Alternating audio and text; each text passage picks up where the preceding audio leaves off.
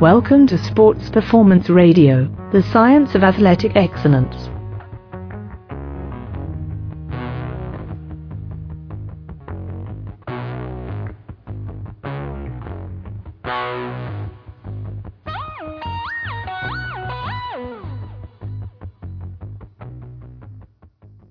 Welcome to Sports Performance Radio, episode 18. I am your host, B. Chavez, and as always, I'd like to thank each and every one of you for tuning in yet again. This show is a very special and especially by request.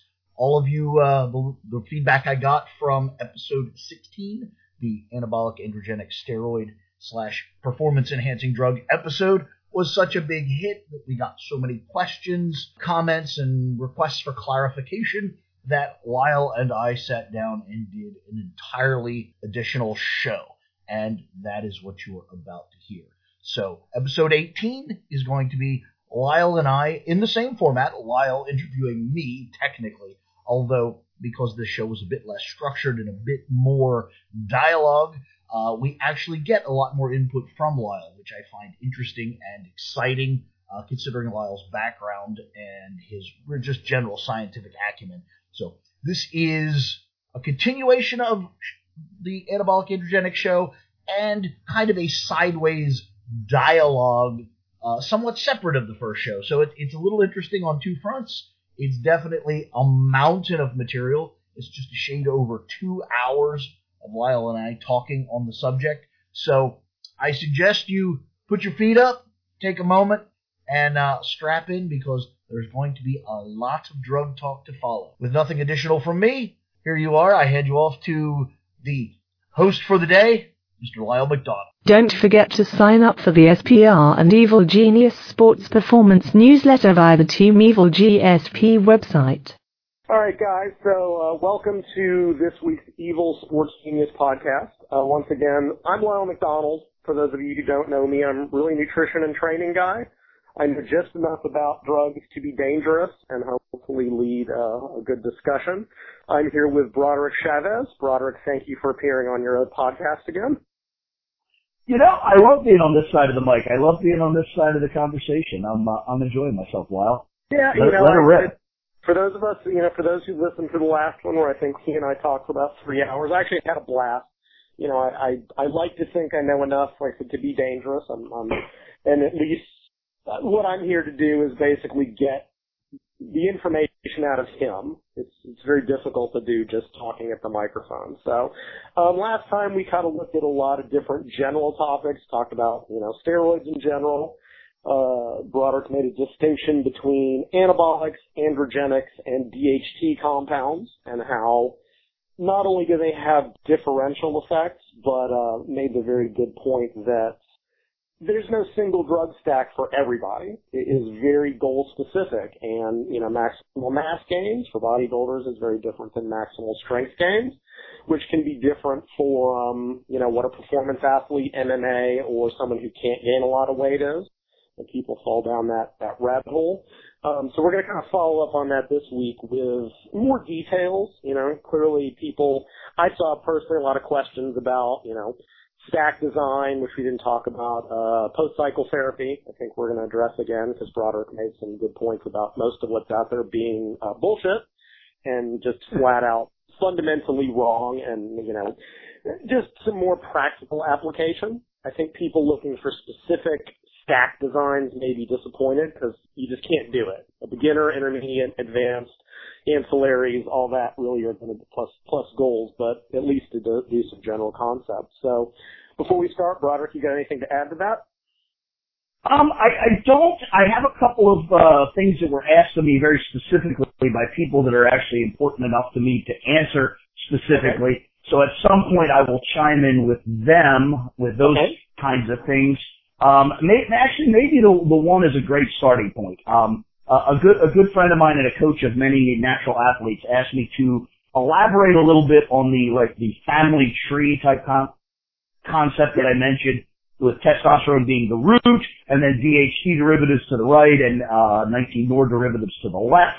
And the question was, he obviously understood that pretty directly. He said, but what are the are there commonalities within the families enough to think of them as families and somewhat associated and interchangeable? And what are the general behavioral differences if there are? So real quick, I do want to address that. First of all, that center of the family tree, testosterone. Testosterone, boldenone, and dianabol are the three major players in that. And because they are the original root androgen, they are by definition very general. So you can think of them as kind of the broad spectrum antibiotic. They're just very general. They do a little bit of everything, and they do everything pretty well. They're not targeted. They're general and non-specific. And then when you move to the right and the left, you get measurably more specific, but at costs. And I will mention this because it'll carry over to the other two families. Dianabol being the only orally active compound in that list. There actually are other testosterone derivatives that are orally active, but they're not popular, and they're not common, so I won't really dwell on them. Trinabol is actually probably the next most popular, and it's really just dianabol with a different addition to make it orally active. It's is it a halogen ring? I think it's a halogen ring that makes it orally active. I'm not an OChem guy, so. Yeah, I think it's a halogen ring instead of the C17, but it's not relevant. It's just the reality that the structure is the same. But reality is, because anytime you make one orally active for reasons relatively unknown, and this follows in all three categories, the oral activation or the alterations necessary to make it orally active seem to change the characteristics slightly more toward the volumizing side. Now you get the anabolic properties, but you seem to get more water retention, more carbohydrate retention. It's clearly associated in some way with that liver metabolism. I don't think anyone is really knowledgeable on exactly why it happens. But for instance, if you move to the right into the DHT family, you take, Primabol as a perfect example because it comes both in a injectable depot formula, and it also comes very obscure and hard to find, but it does come in an orally active. You can get Primabol in tablets, and it is exactly the same drug. Yet in its oral version, it brings slightly more body weight, slightly more water retention, slightly more carbohydrate retention. So there's clearly something about the change that makes it, liver resistant, that engages the liver somehow and then does some complicated biochem that brings on additional body weight. So one of the generalities I will mention is within these three families, anything orally active is going to bring slightly more water retention and body weight gain than an injectable form. So that's a generality you can kind of carry and use to your advantage or potentially to your disadvantage. And then the other major differentiation is anytime you talk about sexual dysfunction in males from anabolic steroids, you're almost always talking about a 19-door. It's just inherent in the nature. And almost any time you're talking about very low gains in body weight, not necessarily low gains in muscle, but low gains in body weight, you're talking about a DHT derivative. So those are the characteristics I would attribute to them. Aggression seems to carry across the board pretty average and even, with the exception of trenbolone, which just brings buttloads of aggression. It's one of the reasons that I personally just don't think it's a good drug. It works great at building muscle and filling out a physique, but I think the time that, between the really bad attitude and the floppy cock and all the other problems that come with it, I don't think it's worth fooling with. I've been proven wrong a handful of times, but in general, that's my attitude on that. And then one other point that I will make is people take the time to do your homework. Buy Bill Llewellyn's, any one of his great books, anabolics, and it gives very detailed and mostly from medical literature, mostly not neuroscience, and describes these compounds in relative detail. You should, if you ever think you're going to take these drugs, you should own that, you should read it, you should study it, and a couple of things should jump out at you, and they're safety-based issues. And that is 2 drugs in specific,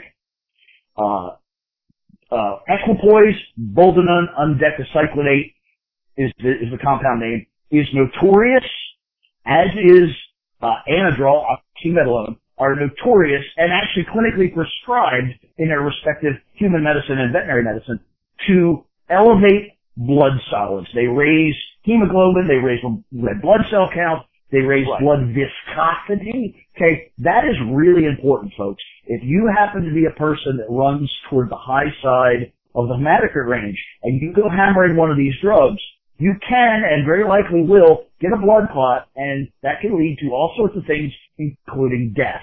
I personally know an individual who did this to themselves.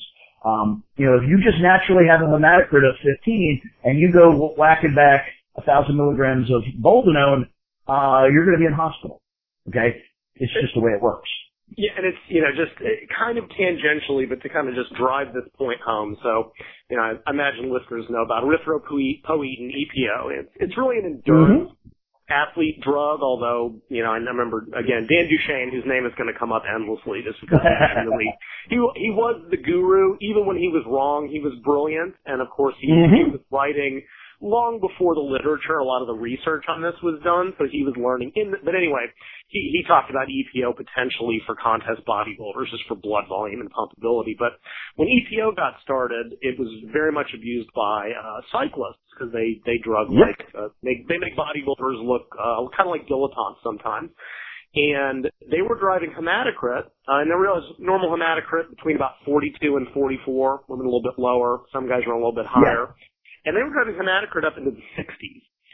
And what was happening is they would spend 8 hours on the bike, and they would get very dehydrated, and their blood volume, your blood becomes like syrup, and it doesn't pump well. And there were 6 Dutch cyclists that were thought to have died from EPO abuse.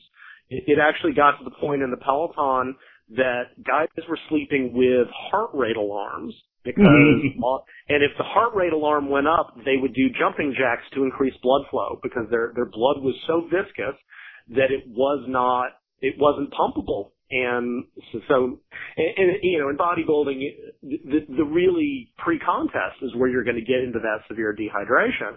And certainly, most bodybuilders, normally your hematocrit would drop. However, if you're taking drugs and that are going to impact that, you may be pumpable, you may be more vascular, but that 24 hours of straight dehydration, you may be very much at risk. And that is really an important concern on top of whatever else is going on. Speaking both tangentially and of Dan Duchesne, he was also clever enough to suggest the use of Trentol while one was doing the EPO for your contest prep, because Trentol makes the blood cells more flexible and a little bit more slippery. And Trentol, I think, were his drug array. Just like in that thought, not that I'm trying to give guys ideas of like how to offset the dangers, but would something as simple as a baby aspirin every morning at least reduce that risk? As a matter of fact, I'll give away a big secret when I coach purely for informational purposes only people on the idea of using pharmacology. That's actually one of my first go-to things is you should supplement your diet with zinc, because zinc is hugely important in the binding of pretty much all hormones, but particularly sex hormones. You should supplement with OTC chromium folate because it is vitally important in the metabolism of carbohydrates, and it's overtaxed. And lastly, everyone should, and I actually don't even go with baby aspirin. I just tell people to take 325 milligram, dollar store, Walmart aspirin every day with their supplements. It's harmless as a rule, and it can only help, reduce blood viscosity and improve circulation. And I think it's literally one of those simple, no-brainer, no-cost things that can only help and not hurt you unless you have stomach problems, which I guess can come up. But I think if you're eating like a true bodybuilder. Yeah. in that we know that athletes in general, and I don't know if bodybuilders are better or worse about this, but back when the aspirin stuff broke, I had an uncle actually, and what he heard was aspirin is good. So he started taking 3 full-dose aspirins a day, and he didn't have a heart attack, he just had a stomach ulcer. So, like, don't think that if 325 is good, taking that 6 times a day is better. Take the 1 or, or take 2 baby aspirin twice, like whatever fits your particular neurosis. But this single aspirin, like Broderick said, is relatively harmless outside of those handful of people unless you abuse it like anything else. And it's one of those things, will it guarantee you avoid a problem? No, but it's cheap, it's safety. It's like Duchesne wrote about Trental and Ticklin. Do they impact performance? No. Do they impact any aspect of appearance? No. It is insurance against having a catastrophic disaster on stage or throwing a clot or whatever it is. There's many things like that won't make you look any better, but let's face it, bodybuilders who are unconscious on the floor tend not to pose very well. So. Yep, they tend not to perform. Yeah, I agree. So where do you want to go with this next? You want to touch on cycle design, as it were? I think that would, and I would just, again, I imagine most people listening to this did listen to the first one, but just some quick summaries of stuff you pointed out, which is, remember that all these drugs were originally generated for clinical use. They were meant for medicine. Women in osteoporosis, for anemia, the drugs that raise hemoglobin and hematocrit. Children who were that part of the reason after they discovered testosterone that they did all these derivatives, they wanted drugs that presumably had, like Broderick's family tree, having effects like relatively more anabolic, and that just means tissue building, right? And ideally, that's what you want. You want to build more muscle, bone density, growth. There's the androgenic effects. That's the masculinizing, the quote-unquote side effects. And Broderick made the point last time that men chase the side effects, right? When we even read about drugs, and it's like, you take Anadrol, you gain 20 pounds in 2 weeks. Well, yeah, and 18 of it is water.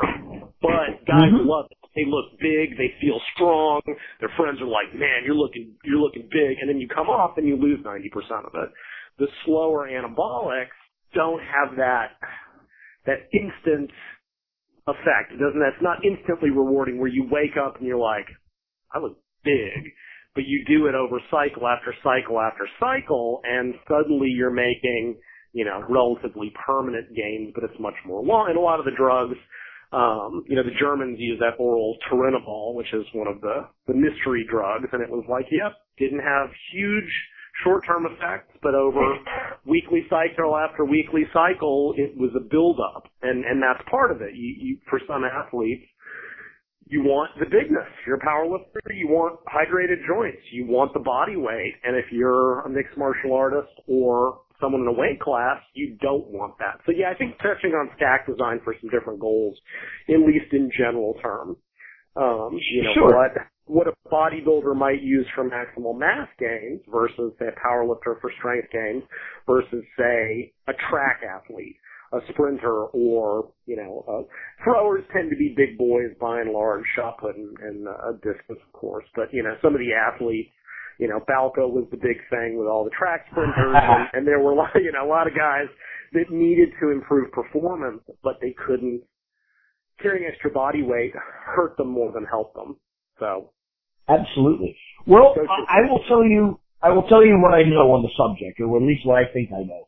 First of all, most just bros, just gym guys, their cycle design is almost always predicated on what their buddy can get. They inquire, hey, what's available? And the list comes back. It says testosterone, Dianabol, and, whatever, and Anavar. And so that's what they get. They get what they can have access to, and then they do the best they can with it. And I'm okay with that in that context. However, as an informed, paid coach, this is how I would recommend you do it. You may or may not have the ability to do this, but I would assume that you own the aforementioned book and have done the aforementioned research, and you roughly know what each compound has to offer. And then I would say you get a plain sheet of paper and you put down your needs as an athlete. What is most important to you to elevate? These drugs are going to elevate aspects of your athletic persona.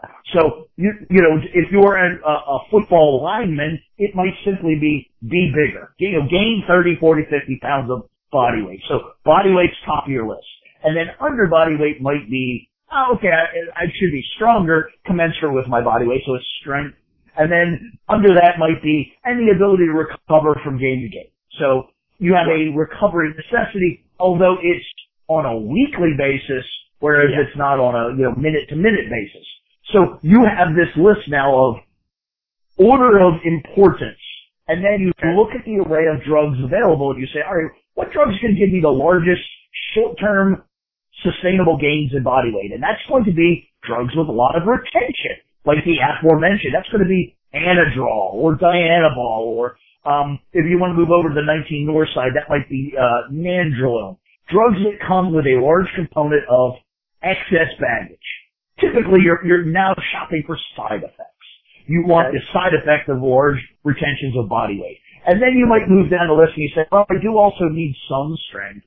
So let's say we chose Anadrol. Well, that's going to give me some strength, so I really don't need to tackle that. And then under that, I need a bit of recovery.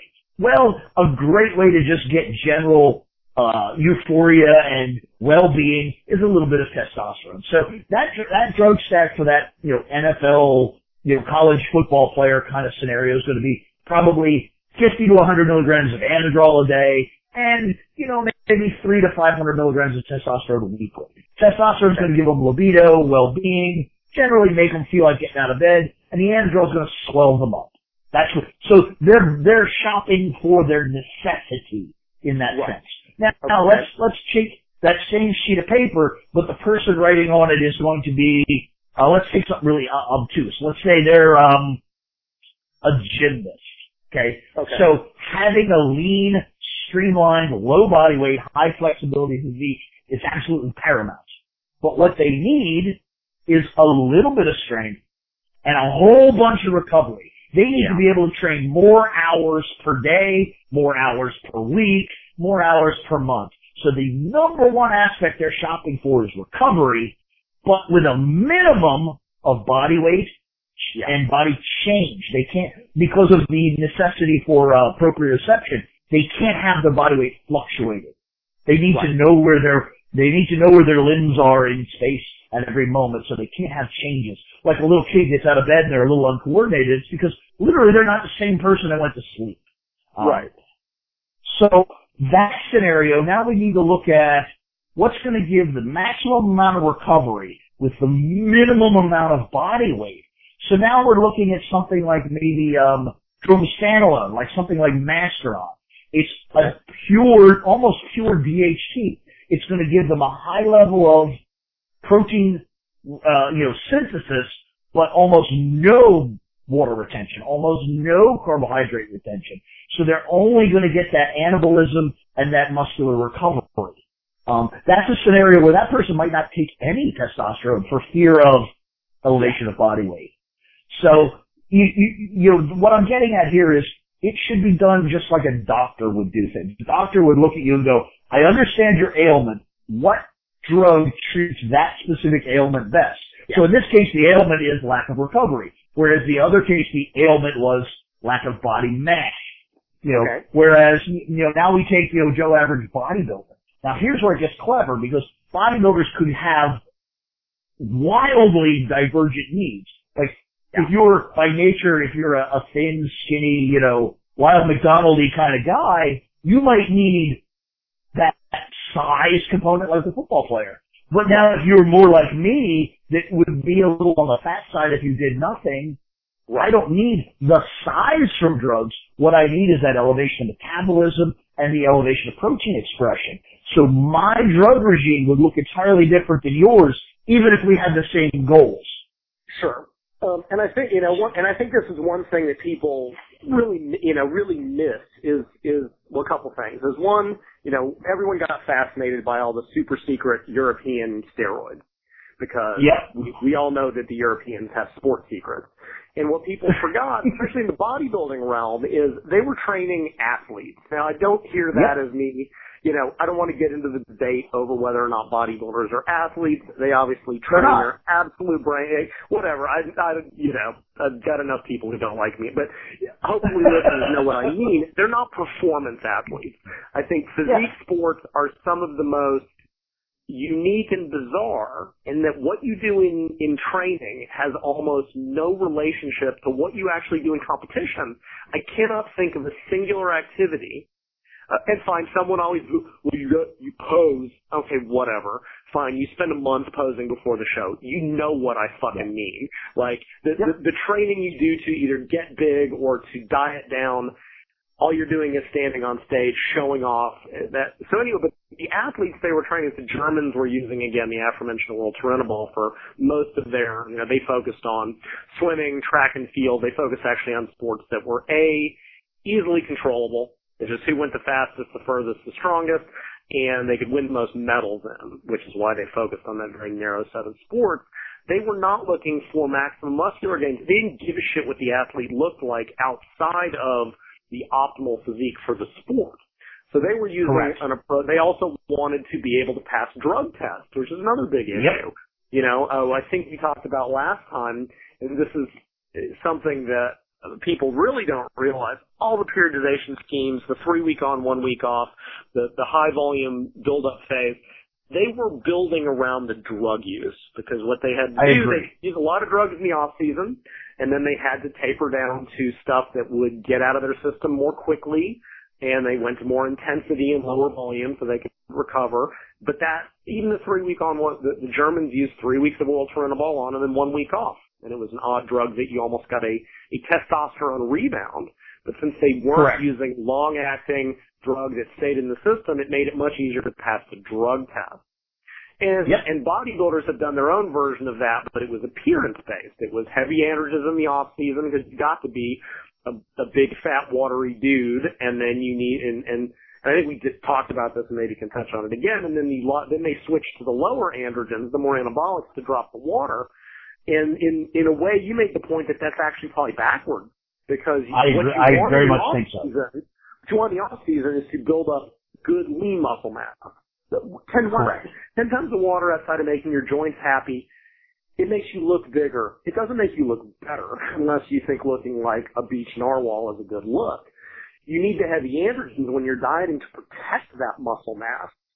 And as Duchesne, so I think he wrote in Body Opus, he goes, or somewhere there's a logic to maintaining heavy androgens up until the very end because it keeps your joints happy while you're overtraining. And he's like, bodybuilders get so crazy about water retention. Dude, you're 3 months out. Why do you care? You have to care 3 days out, especially if you've got access to diuretics. Worry about dropping the water, drop the heavy androgens, the injectables 2 weeks out to drop the water. So I think that was I'm just trying to point out the difference between what the Eastern Europeans, they were training performance athletes. Bodybuilders are not performance athletes. They are appearance athletes, and they are really unique in that regard. Even powerlifters, they may have to make a weight class. So there's another issue. If they're holding 10 pounds of water from Anadrol, they may have a problem making their weight class without having to do heroic dehydration, which is certainly going on these days, and then heroic IV fluids to drop 20 pounds either way. So these are concerns that I think people just think in terms of get big, and even for the bro bodybuilder, you mentioned this, that's different than a pro level competition bodybuilder. The average bro, he may want to be bigger, but he wants to be buff to get girls. Let's just call a spade a spade. This is the prime, not that most women give a shit, but he's mainly impressing his gym buddies. Regardless, he doesn't necessarily want to be a walking man mountain. He wants to be 185, lean with abs. That could very well necessitate, and he doesn't want to go through off-season bulking and then looking good for a few months a year or 1 day a year, whatever. Again, bodybuilders have, that weirdness of very distinct training phases in the sense of muscle gain is the primary goal, and then they have to yes, fine, lean bulking, all the I gain weight while I'm dieting nonsense that we used to hear about. But it's like there are these distinct phases. So bodybuilders might even have two distinctly different optimal drug stacks. Not to mention the ancillaries, the clen, the thyroid, the GH, everything that else that comes in during the dieting phase. So I suspect your listeners are more on the bodybuilding end of things. I could be wrong about that. Is it worth dressing maybe, beginner, intermediate, advanced stacks for bodybuilding, or is it really just as simple as, anchor with a heavy androgen, add an anabolic, maybe add a DHT, God be with you? Like, with that kind of the summary? That really is largely the summary. I will chime in with this. I think that, and I appreciate the man's contribution more than almost any, in that Dan Duchaine, I think, erred a little bit in so heavily promoting the use of testosterone. He had a lot of reasons for that. Some of them even included commercialism. He was responsible for a large volume of the testosterone being sold, so it was in his best interest to get people to buy it. And he wasn't wrong. It works really well and it's very foolproof, and there's a lot of reasons why you might choose testosterone. However, I really believe particularly American bodybuilders have an unnatural and unreasonable love affair with testosterone. I think on a milligram to milligram basis, most people would be better minimizing their testosterone use. Yes, you want some, because you want that aforementioned, you want libido, you want to feel good, you want to feel, quote, manly, because remember, any drug you take is going to downregulate your production of endogenous testosterone. So, if you're unhappy with the amount you have now and then you take drugs that's going to make you produce even less, there's a problem there. So obviously you want to replace/supplement your testosterone in its raw form. However, I think beyond that, there's really less efficacy in just pushing testosterone up into the, 8, 9, 1,000, 1,200 milligram range, where you could use some of these other more targeted, clever, potentially safer drugs and get the same or better benefits with less negative health impacts and less negative physique impacts, like you mentioned about just being the big swollen watery mass. Right. Let me just go back and reinforce my attitude on this. Like you said, a lot of people want to use these really big androgens in the off season. They want to use Anadrol and Dianabol, and these drugs bring size, volume. So you're in a scenario where you have a lot of food, a lot of rest, well-structured, training, everything's good, everything's in the positive, and then you're going to pile all this additional volume and size on top of it, and then take that volume and size away as your food diminishes, as your recovery diminishes, as your training volume accelerates. It seems very backward to me. What I would think is, in the off season, take advantage of all that food and all of that rest and all of that other stuff to kind of be your bedrock for size and volume. Take high quality anabolics that will simply make you grow faster. Almost like, if you could think of it, even though you're taking drugs, you could think of it as kind of an accelerated natural state. Yeah. And then as the contest approaches and you start losing rest, start losing food, start approaching overtraining, now bring in drugs to fill the gap, like Dianabol, like Anadrol, like Nandrolone. And so your body weight might actually stay relatively stable, even though you've, quote, dieted away 20 pounds of body fat. You might actually end up at the contest only a few pounds lighter, obviously because you're bloated up from drugs, but at the end of the day, now you've got actually something much more similar to something you'll hear me say thousands of times, homeostasis. You've got a relatively homeostatic body weight, but you've recompositioned it all, lost fat, gained something else. Most of that something else is at least within your muscle mass. So now you have the appearance of big, lean muscles. That kind of sounds like the definition of bodybuilding to me. Sure. And just again to keep harping on this, guys don't like the pure anabolics because you don't gain 10 pounds in a week. It's exactly. It's the creatine effect. The people have been looking for creatine was great because in a week you gain 5 pounds. Yeah, it was all water, but whatever. Guys who want to get bigger, they love seeing the scale go up in the same way that women love seeing the scale go down. It's just the nature of the beast. But I have to wonder, and I think we will touch on the whole post-cycle therapy and what's right and what's wrong, and if it's even achievable. But it's like, what did you used to hear? Oh man, I gained 30 pounds in the off season, but lost all this muscle dieting down. Well, no, you dropped 15 pounds of water or more, depending on, what you were using. I mean, I still remember Dan talking about, even in drug-fueled bodybuilding or drug-using bodybuilding, but all these guys losing muscle during their diet. I'm like, you know what? Drugs, we know this should be preventing the problem. It's like something is not right here. Something is fundamentally wrong, either with the diet or the training or whatever it is. And could it have been that the drug use was reversed? Could it? Again, you're basically removing the androgenic compounds, the very potent recovery muscle building products when you most need them, and that's completely backwards. I agree. In the same way. And let me reinforce what you just said, folks. If you didn't hear that, I can't hear. This just came out of the mouth of probably one of the least drugged guys out there, and what he said, I absolutely can't begin to tell you how accurate it is. There should be no such thing as muscular catabolism as you approach a bodybuilding show. In the presence of, gram-sized doses of high-quality anabolics, if you're losing muscle, something is fucking wrong with you. It should never happen. It should never happen. So I agree with that 1,000,000,000%. There's just, if you're losing muscle mass on the contest diet, either you're taking fake drugs or you're just training like an idiot, because it should never happen. Yeah, or again, it could, and it's interesting, again, most people know I come from, diet and training and nutrition were always, that was always kind of my focus. That's what I know just enough about drugs.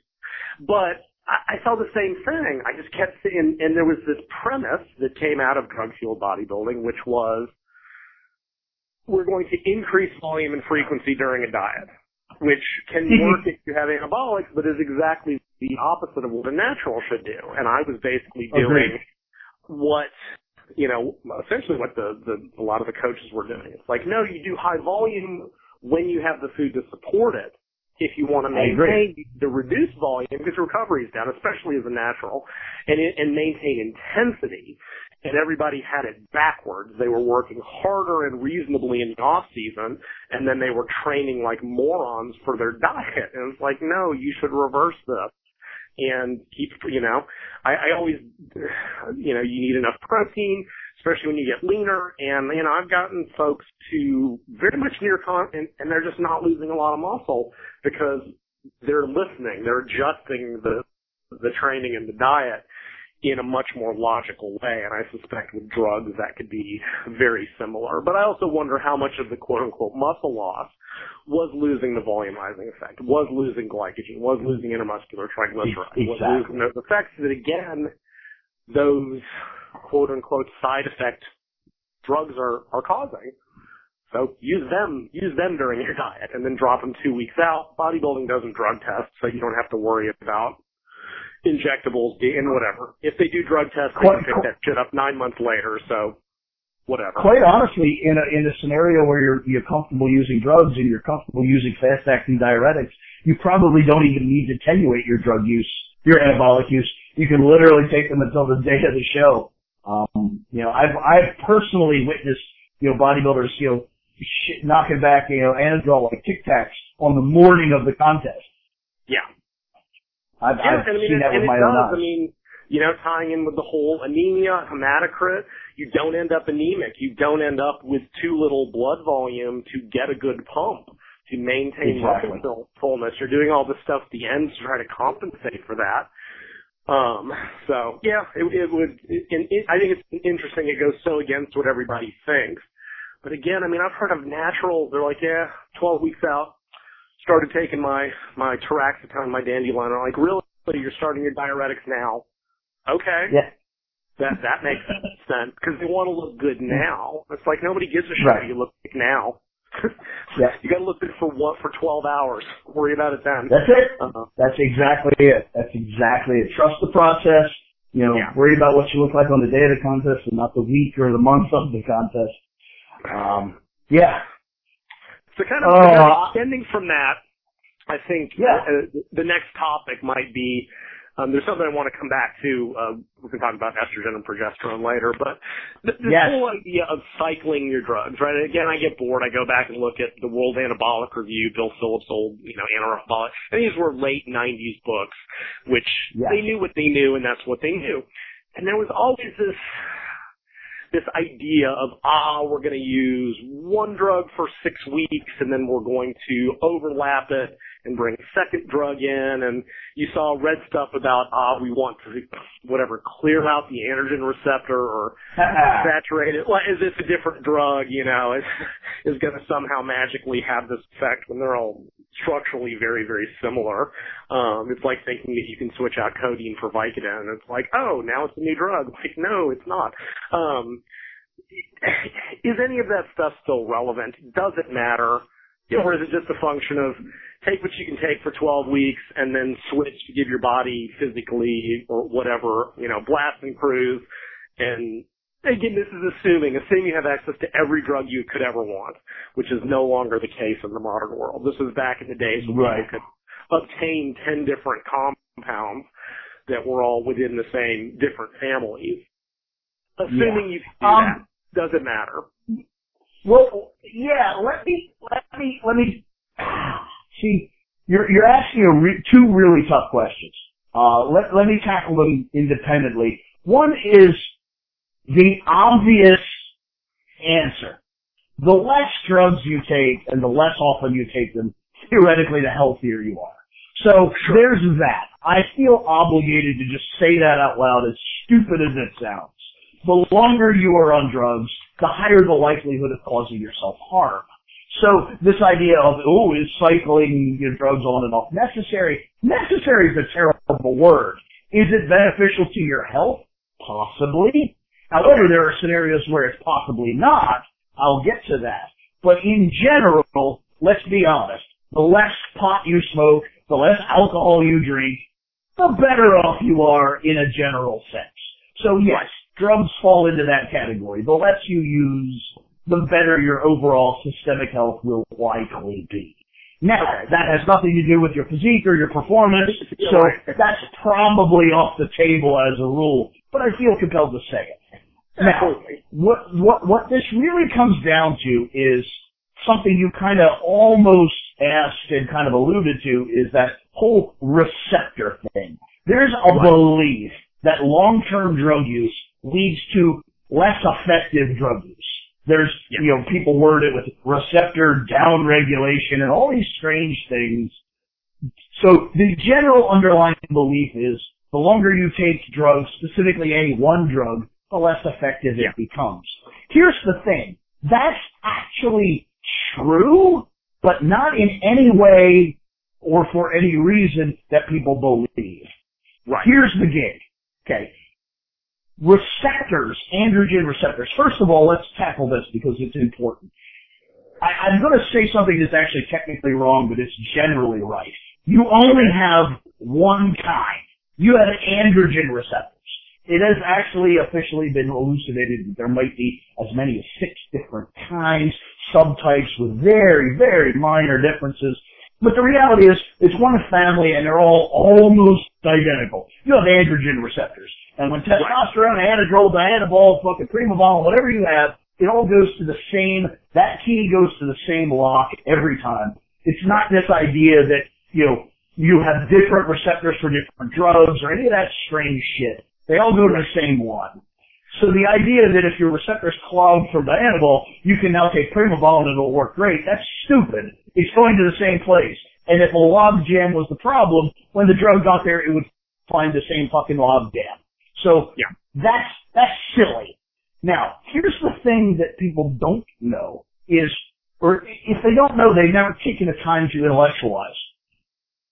Think of your bicep as a roast laying on the table. It's a roast. It's a hunk of meat. That's a very good direct analogy to a muscle. Because that's what fucking meat is. It's a muscle. So here you have this muscle. And if you look at the surface, you're looking at the surface of muscle tissue. And on that surface is a structure. Okay? There's strands of fiber this way, and there's some connective tissue, and there's some vascular tissue. Okay. Now, inherent in that structure is androgen receptors. Okay. So, if you get a little roast, you have a little number of androgen receptors. If you get a big roast, strangely, you're going to have a larger number of androgen receptors. So my point is, the very nature of anabolic steroids is they build more muscle. Well, inherently with the more muscle comes more receptivity. So if you think of it in this sense, if 1,000 milligrams a week gave you a given saturation, you're filling, 1% of the androgen receptors.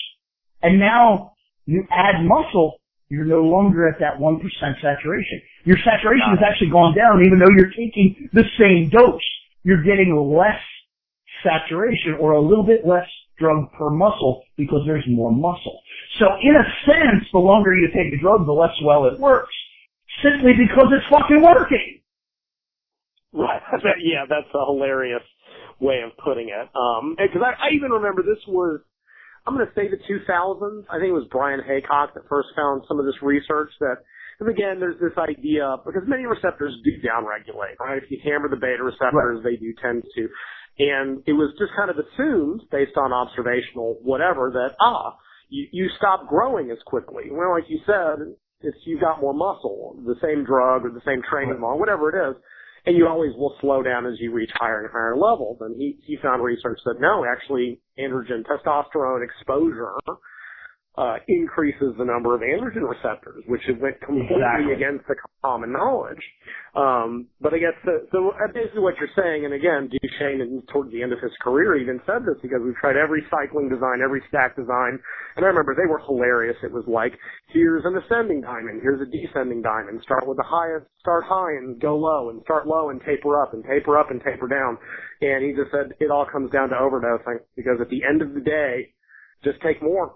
Which I realize isn't what people, it's certainly not the most technical answer because people want it to be very complicated, but it's like to keep getting bigger, you must either take more in an absolute dosage or, of course, at the highest echelons we now have all the ancillaries, insulin, GH, peptide, well, not peptides, prostaglandins got popular for a while, but they hurt too much, and there's all this, that's a big part of what's going on there, but it's just like all you basically escalating doses.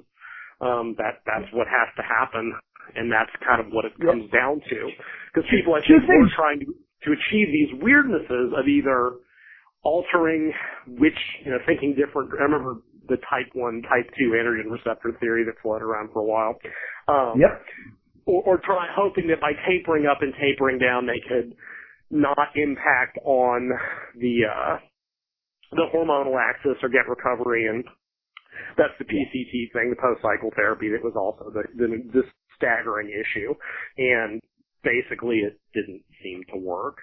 It kept bodybuilders busy drawing up cycles, but that's about it. Well, I want to tackle two. Actually, I want to say something in isolation. Then I want to tackle that very thing you talked about. Talking about the addition of ancillary drugs and the changes in physiques. Arnold Schwarzenegger was very forward in admitting his drug use, and he even published his quote cycle. And it was basically 100 milligrams of Dianabol a day and 1,000 milligrams of Primobolan a week, which strangely comes out to about 2 grams. Okay, he took about 2 grams a year. It's pretty straightforward. Good choices, really well the way he designed it. It was good. It was almost exclusively ascending. Went from a low dose to a high. No taper back down. It was just that. And now, interestingly, Dorian Yates also was very open and published his cycle. And he only took slightly occasionally more. He took about 2.5, occasionally 3 grams of androgens. Okay. So there's like a 60-pound difference in their body weight. It's almost exclusively the result of ancillary drugs, insulin growth hormone, that sort of thing. Yeah. They took approximately the same amount of, quote, steroids. So my point in this is the technology of actual steroid use is almost identical from the 1960s to today. It's the same basic drugs, humans have the same basic tolerance to them. You know, these people that claim they're taking, 9 grams of steroids, I think they would be in a box if they did that. I don't think the human liver and pancreas could tolerate that much. I think if Arnold could have taken more, he would have. I think he quickly and very cleverly learned, that's about as much fucking Dianabol as you can swallow in a day without having problems. So I just want to mention that, really the major changes in, bodybuilding and sports at large has been an escalation in the periphery and not the core, steroids make you bigger. Now, talking about that cycle design, I want to dispel 2 really big myths that still are pervasive. As you've mentioned, the whole, diamonds and staggering and all that stuff has pretty much gone away. But there's 2 things that still persist, and they're stupid if you think about them logically. They're just, and when I say stupid, I mean it. They're fucking childlike when you think about it. One is this idea, and it even now has a name, front loading. There are people out there that will say, okay, I'm going to take, 800 milligrams of testosterone a week. That's going to be my cycle. Okay, fine. But I'm going to take twice that the first week so that I front load. I really get my levels up fast. Well, fuck me if that's not the dumbest thing I've ever heard of. Okay. First of all, there's 2 reasons why that's stupid. One, whether you take 1 milligram or 1 million milligrams, the drug is designed in such a way that it seeps or leaches into your system at a given rate. It's not dose dependent, it's fucking time dependent.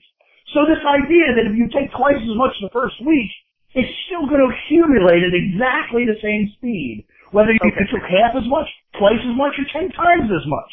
It's time dependent, asshole, not dose dependent. All right, so just so I think so what you're saying is, like, whether you take 100 or 1,000 a week, the difference will be not in how quickly it hits a peak, but at the peak that it hits, if that makes any sense. That's exactly the case. So this whole idea of front loading is asinine. Right. I guess the analogy, because again, there's something about car analogies in this industry that basically it's like, let's say 2 cars, no, actually that analogy won't work because it's backwards. What people want is, let's say 2 cars have 60 miles an hour speed, they're trying to get a faster acceleration, or 60 miles an hour top speed, whatever it is. They want a faster acceleration by front loading. What you're saying is the difference is the acceleration will be identical, the front loading will eventually hit 120 miles an hour. The peak will be higher, but the acceleration profile, and of course that's the whole side chain thing, right? Without getting deep down this rabbit hole, testosterone, not orally effective in its base form. I believe there's a water-based form that's very short-acting, but then when they started tacking on the, propionate, enanthate, undecanoate, all that stuff, all that organic chemistry crap that I was bad at. What that was doing was determining. That's why I was good. What was determining the rate of seepage, I guess, for lack of a better word, and also the rate of metabolism, because it correct. And so that's what's real. Okay, so that's first dumb idea is front loading. Good call. Okay, now I'm gonna amend that dumb idea with a dumb solution, and then explain why that's stupid. Okay. If you actually wanted that effect, where you wanted the level to achieve its peak plasma concentration at its absolute most rapid, you would do exactly what you said. You would start with testosterone suspension, which has literally an onset of a few hours. So you would start with that. Then you would follow that up with testosterone propionate, which has an onset of a day or 2.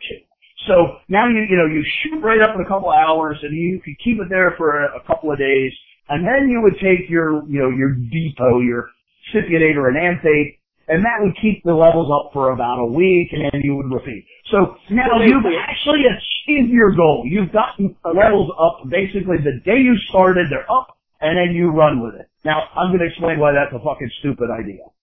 Okay. If you are actually clear of drugs, the initiation of your cycle, there's no drugs in your system. Okay. So you have a baseline testosterone. Whether that's depressed from previous use, or it's young and healthy and it's whatever. The bottom line is you have a given testosterone level. Okay. If you were to take 1 fucking milligram, guess what? You raise your testosterone by 1 milligram. So if you have a baseline testosterone of, say, 500, which is very middle of the road, 500 nanograms per deciliter, that's very middle of the road, and pretty much everybody listening to this probably right in there. And you take a 200 milligram shot. Typically, you get about 3 to 4 times in nanograms per deciliter the milligrams taken. So you take 200 milligrams. You now added 800 nanograms per deciliter to your already 500. Okay. So you have literally just tripled your circulating testosterone with a mere 200 milligram dose. The thing is, as you know, and probably some of the listeners don't know, is it works very much like that analogy of pushing the button for the elevator. Once you have more than whatever given baseline amount, that's more. More just initiated. Right. You just push the button for the elevator simply by having more. It's not because you have 10 times more. It's because you have 1 more. 1 and 1 million are equal, at least in that very initial state. So by jumping up to this 800, whatever, by front loading, basically all you're doing is exposing yourself to more drugs for exactly no additional benefit right then. So the goal for a well-designed drug cycle is to actually take the least amount you need to achieve more than you had yesterday. Okay.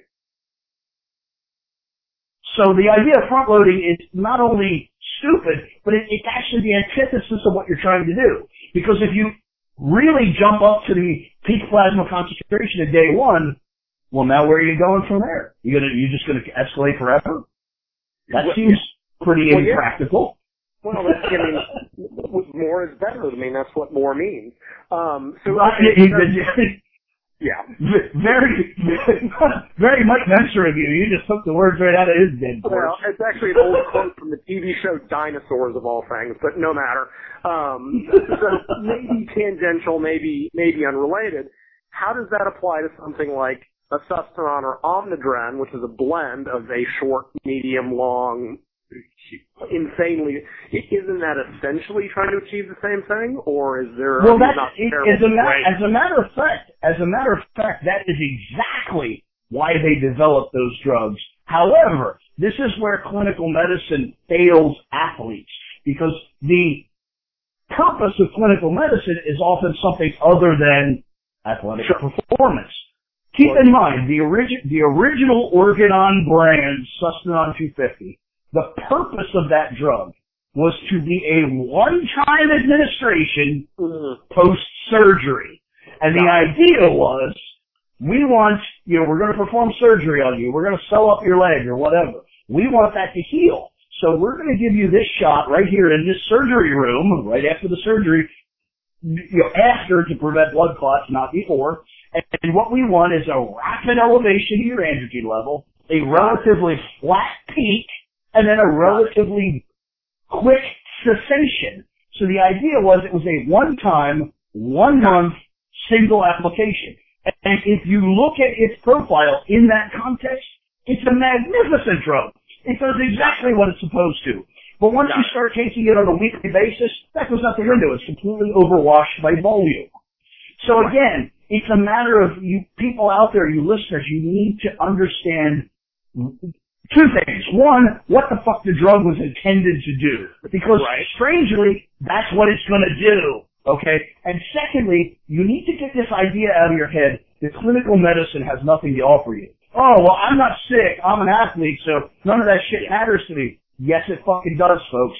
Chemistry is chemistry. I don't care what you're applying it to. Chemistry is chemistry, and the guys who designed those drugs, those analytical chemists and organic chemists that fucking designed those drugs, they're way smarter than your gym buddy who's telling you what the fuck's going on. So settle down with that, okay? Now, the whole idea of front loading is stupid. An equally or possibly even stupider idea is this idea of diminishing the dosage as you attenuate a drug cycle. Right. I remember Dan Duchesne, actually, who originally was a fan of that, and he quickly left it because he quickly saw the light. I remember him saying this, and it stuck with me as pretty much my one and sole argument against tapering the dosage. If you determine that 1,000 milligrams is the dosage necessary to grow, every dosage less than that, by definition, is fucking useless. Yeah. But I don't think you really even need to talk about it any further than that. If 1,000 milligrams will make you grow, why the fuck would you take 800? Why would you take 600 or 400 or 200? You're just exposing yourself to drugs longer for no good goddamn reason. Well, but wasn't the hopes of that, and I think this leads into the next topic, wasn't the hope was that, by tapering it, you know where I'm going with this, that by tapering it down, you could give the body a chance to, restart the, the hypothalamic pituitary gonadal axis, so that hopefully when you came off, your testosterone wouldn't be hypogonadal and tanked. Yes. I said, wasn't the idea, we've seen it with thyroid, we've seen it with Clem, let's taper up to 100, and if we bring it back down gradually, maybe we won't have to spend 8 weeks feeling like shit. Wasn't that kind of the idea? That was the idea, and the reality is whoever thought up that idea didn't know anything about endocrinology. Because here's how it works. I can sum this up really quick for you. And I know you know this. I'm not talking to you, Lyle. Sure. I know that you're fucking brighter than the average bear. But here's the gig, folks. Okay. Your body has a, quote, programmed ideal testosterone level. Let's go back to the aforementioned 500 nanograms per deciliter. That's what your body expects to see. So you take a bunch of whatever, I don't care what the compound is, and your body interprets it as a testosterone level of 2,000. So it checks, and it doesn't check, this is the key, it doesn't check how much you have.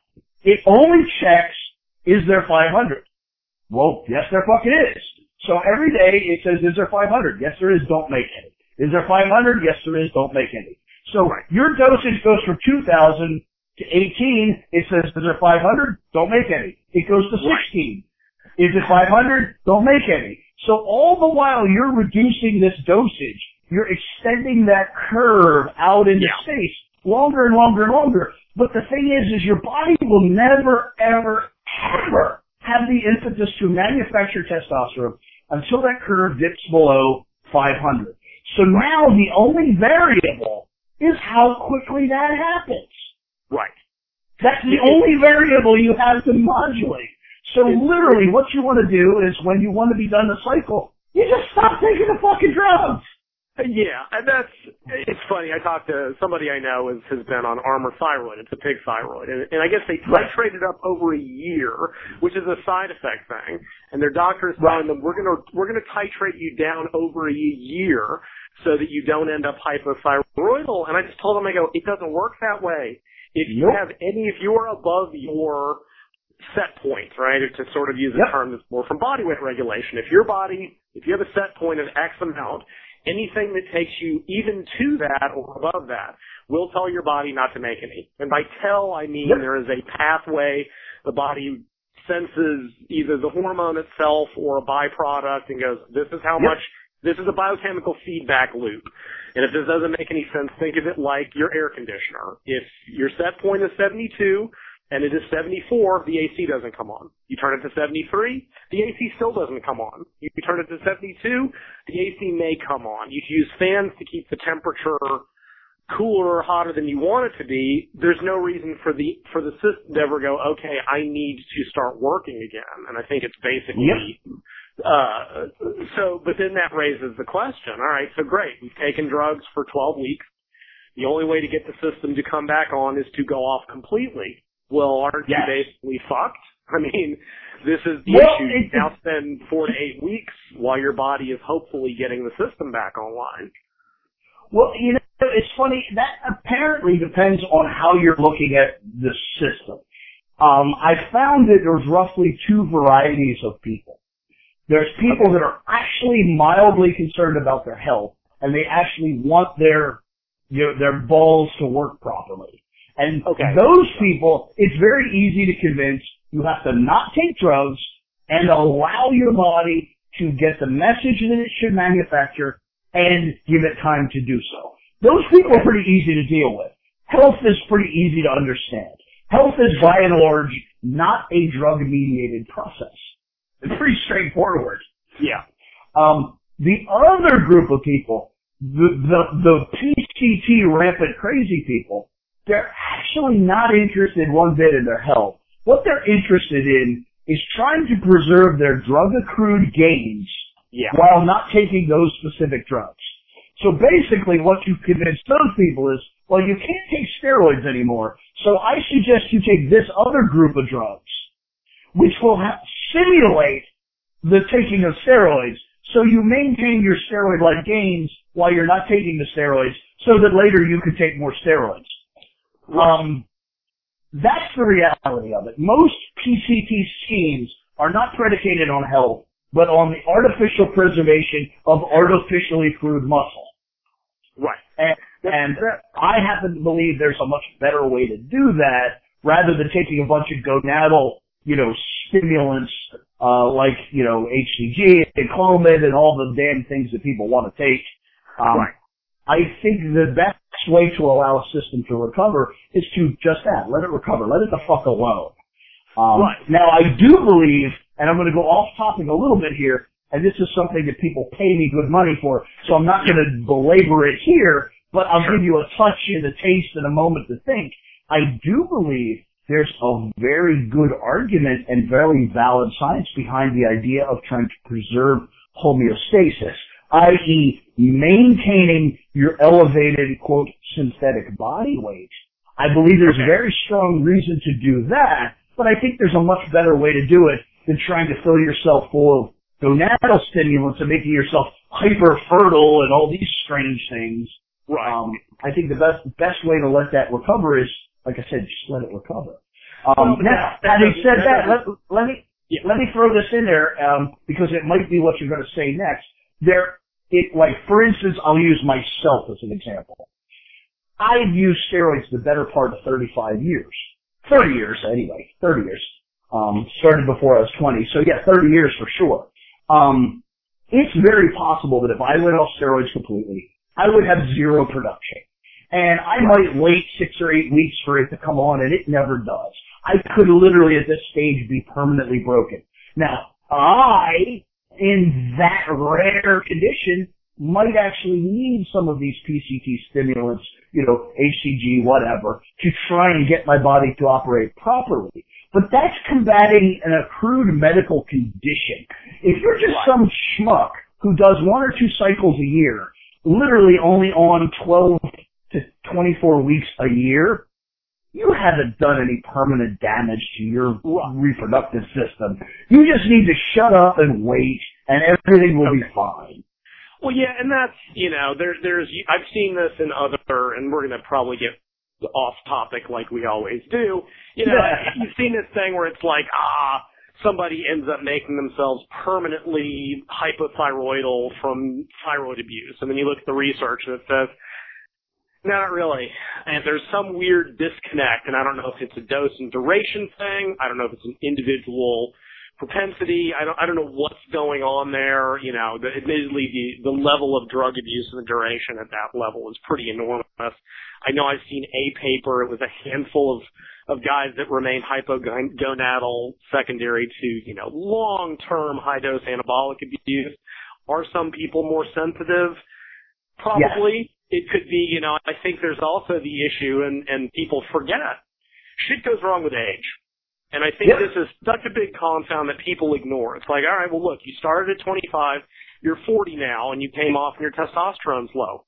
Guess what? You're 40 now. Like, I have bad news for you. Like, admittedly, they're ending up below normal. So there may be something more going on. Like maybe there's the possibility of permanent damage. It doesn't seem to show up much in the literature. But without getting into that, all right, so great. Guy does a 12-week cycle. He gains 8 pounds of true muscle, whatever. He gained 12 pounds of water weight, which I also think is part of the terrifying PCT muscle, like we talked about. Guys like the side effects. When you gain 20 and half of that's water, you go off and oh my God, you're shrinking. You know, you're losing muscle because we forget that there's a lot of things that count as lean body mass. I put a joke up on my Facebook wall. If you ever want to fuck with a guy in the gym, go, hey man, have you lost size? And they will go on an ice cream binge that day. You really want to fuck with a bodybuilder, that's what you tell them. In the same way, if you want to screw with a female, you go, your arms are getting kind of muscly, and they'll go do 4 hours of cardio. But regardless, I think that's part of it. But all right, so guy's done 12 weeks. He's gained 8 pounds of lean muscle. You know, he's not a monster. He's at 185. It's going to take, I don't know, 8 weeks for his system to reset itself if he just does nothing. But he's going to feel terrible. He's going to be depressed. He's going to be weak. He may lose some muscle because now his testosterone's 200. He went from, even like you said, a moderate dose, 200 milligrams a week, which is a baby dose. It's TR, hormone replacement. His testosterone was 800 above normal. He's gone from 1,300, 500 plus 800. He's now at 200. Isn't he fucked? Because, I mean, isn't just a simple fact that he doesn't have even the base testosterone to support that new muscle mass, won't that alone cause problems? Well, it depends exactly on, one, what you define as a problem, and two, what the time frames associated with that are. Like, if he never, returned to normal in terms of his own production, and he never used steroids again, yes, that muscle mass would slowly decline via homeostatic properties, and he would return to basically a human commensurate to the, 200 nanograms per deciliter that he has. But the reality is that doesn't actually happen. One of two things happens. Either the person does return to natural reproductive health, and their testosterone returns to 500, and they find some sort of equilibrium. They're more muscular than they started, but not as muscular as they were during their drug use, and so there's a net gain, but less than they had hoped. Or they can't wait that long, and they just take more drugs. So, the reality always is somewhere in the middle. Right. And, one random tidbit I think we touched on before, there's the whole concept of the satellite cells in the myonuclear domain, and this is just a bunch of in-depth muscular bullshit that nobody cares. But basically, steroids, we now know, have effectively a permanent effect on muscle by increasing satellite cell proliferation, by increasing myonuclear number. It's now realized that you can be on drugs, you can be clean for 3 or 4 years. You took drugs for a decade. That's the definition of clean now is 2 years without steroid. You still have a permanent advantage. Absolutely. That alone, almost in a weird way, it's like, you gained a bunch, you lost some, but it almost gives you a longer term potential to regain it, end up at that. Now, you may not gain it all back. Not almost. It really does. It's pretty much established fact at this point. Yes.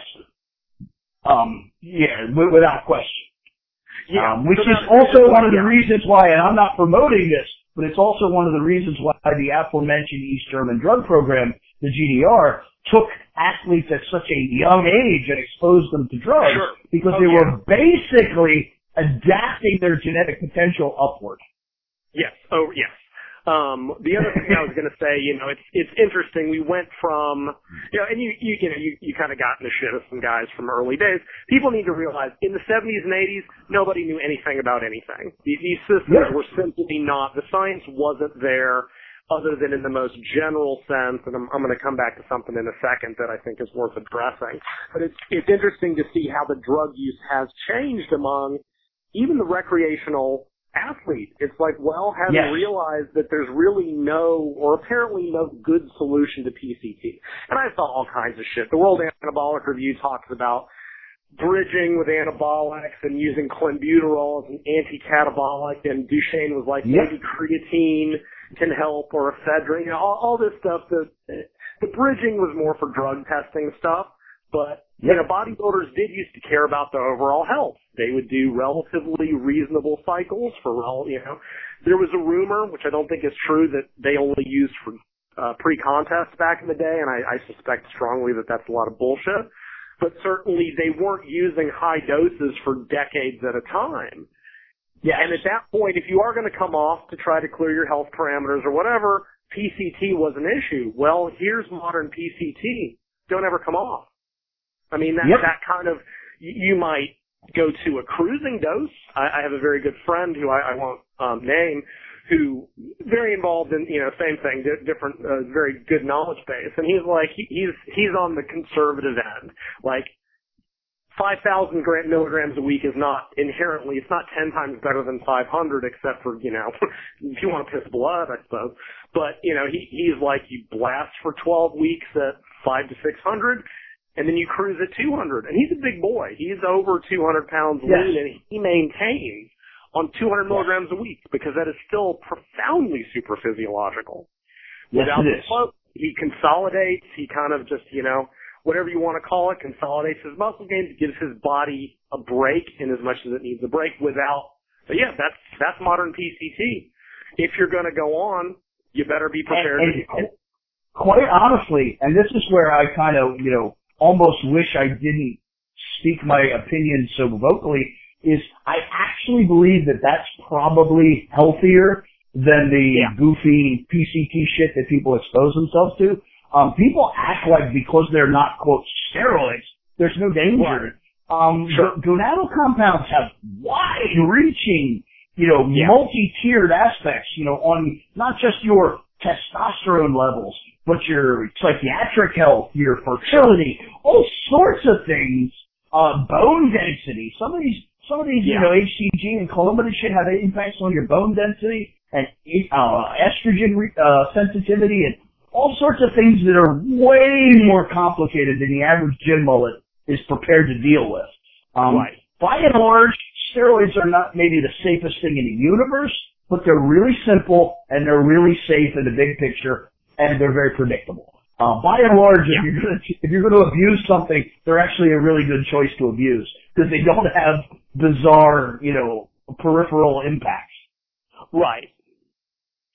I think especially, and this is something we said we were going to touch on and aren't really going to get into. There's the issue of women's drug use, which is a whole separate topic because, and again, going back to the whole medical use, the reason that they were looking for high anabolics with minimal side effects versus high androgenics was frequently for bone density. It was for children. It was to avoid the side effects. There's been literature they've used. They've tested Anavar and even nandrolone decanoate, that very long-acting 19-nor, in women in but they give them 25 milligrams once every 3 weeks. They want a long-acting, low side effects. It's one thing to give men their primary hormone, and by primary reproductive hormone. Men are testosterone-based and women are estrogen and progesterone-based. And to masculinize a man isn't really, and yes, there are side effects. Yes, zits and oily skin and all aggression and being a dickhead and all that sort of stuff.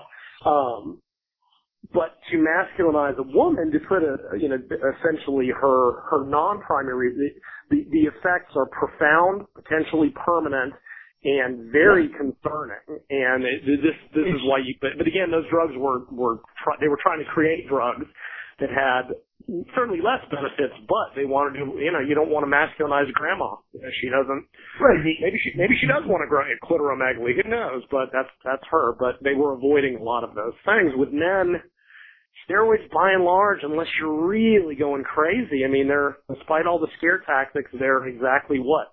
0 associated deaths with steroids per se? 0. Yep. 0. That's a profound number when you think about it. Think about how many deaths there's been. Yeah. Aspirin killed more people last year than steroids ever have. And it's like, insulin, the ancillaries, insulin, DNP, diuretics, that's dropped a couple people. But anabolic steroids in the big scheme of things at reasonable doses, not only profoundly safe, but frequently profoundly healthy. Especially for men, as potentially, not even potentially, as theoretically problematic as high doses of it, high levels of testosterone are, low levels of testosterone in men are profoundly detrimental. So unhealthy. There's a huge push for hypogonadal men. Just to replace the 500 is life-changing from both a health and a well-being point of view. It's truly, truly enormous. It's funny. Everybody and their brother has a prescription for Lipitor and Viagra, and most of those people, literally, what they need is a 200 milligram shot of testosterone, and their blood lipid profile normalizes, and their dick works. It's fun. Yeah. So that kind of I want to harp once more on PCT, because realistically, you made that point. For a lot of people, their drug use depends on what they can get, and hopefully what they can get that's real, and what they can afford, right? Not everybody can afford or wants to stay on year-round. So other than simply telling them, go off, deal, other than the whole HCG Clomid approach, right? So one thing we didn't really touch on, we know there's this feedback loop. Testosterone levels go up, it tells the axis to produce less. This happens through luteinizing hormone and follicular stimulating hormone and all that good stuff. Now, it seemed like and it was always assumed that testosterone itself was the signal. And I think it was, you know where I'm going with this too. So it turned out in the mid-90s, and I think actually Pat Arnold may have been the one to make this discovery. I was rereading an old Muscle Media 2000. It actually turns out that estrogen tells the hypothalamus what to do with testosterone levels. Which brings up a whole nother, something you touched on with, the 19-nors, which we know don't convert to estrogen. They don't aromatize. Correct. Testosterone that do, and the DHT, of course, I believe don't. That's outside of what I know. So one, Deca-Dick. People take Deca, and isn't that due to estrogen as well? Is it estrogen aromatized, or is that something else? No, actually, it's two things that are very interrelated, and they're exactly what you're saying. A drug like nandrolone, because of the enzymatic alteration to the original testosterone, 19-nor, Latin folks, nor means without. If you draw the molecule at the 19 position, it ceases. It stops at the 19 position, where testosterone continues to more carbons. So it's a truncated version of testosterone. And because of that truncation, it's not able to become estrogen. It's not convertible to estrogen. Or if it is, it's at a radically reduced rate. Okay. So you have a drug that does not convert to estrogen. So you're elevating the androgen and anabolic side of things with no estrogen. And now, as your natural testosterone goes down, your body lacks the ability to manufacture the necessary estrogen, keyword is necessary, to mediate the male libido. So now you lack the raw materials to manage and manufacture the necessary estrogen to have an effective libido, and then to double whammy the situation, 19-nors also are stimulatory of progesterone, which is also contraindicatory to the male libido. So you lack the ability to manufacture estrogen, and you're getting the chemical signal to downregulate libido because of the progesterone. So it's basically castrating the male aspect of males. So that's one of the major reasons why I'm less than a big fan of 19-nors, with one exception. If you happen to be the asshole that can tolerate it, and I actually happen to be one, I can take all the nandrolone I like and get no downregulation to my libido. I don't know why that is. I simply know that I'm that guy. Interesting. Okay. And so because of that, I can take a lot. My joints feel magnificent because of the interstitial swelling and bursal swelling and all the clever shit that comes along with that progesterone. So basically, I can walk around, quote, pregnant. If that's not comical. From an endocrinology point of view, my body thinks it's pregnant all the time when I'm on androlone, but I can still have a male libido. So I'm the one quirky individual, but certainly don't bank on being that guy because you'll most likely be very disappointed.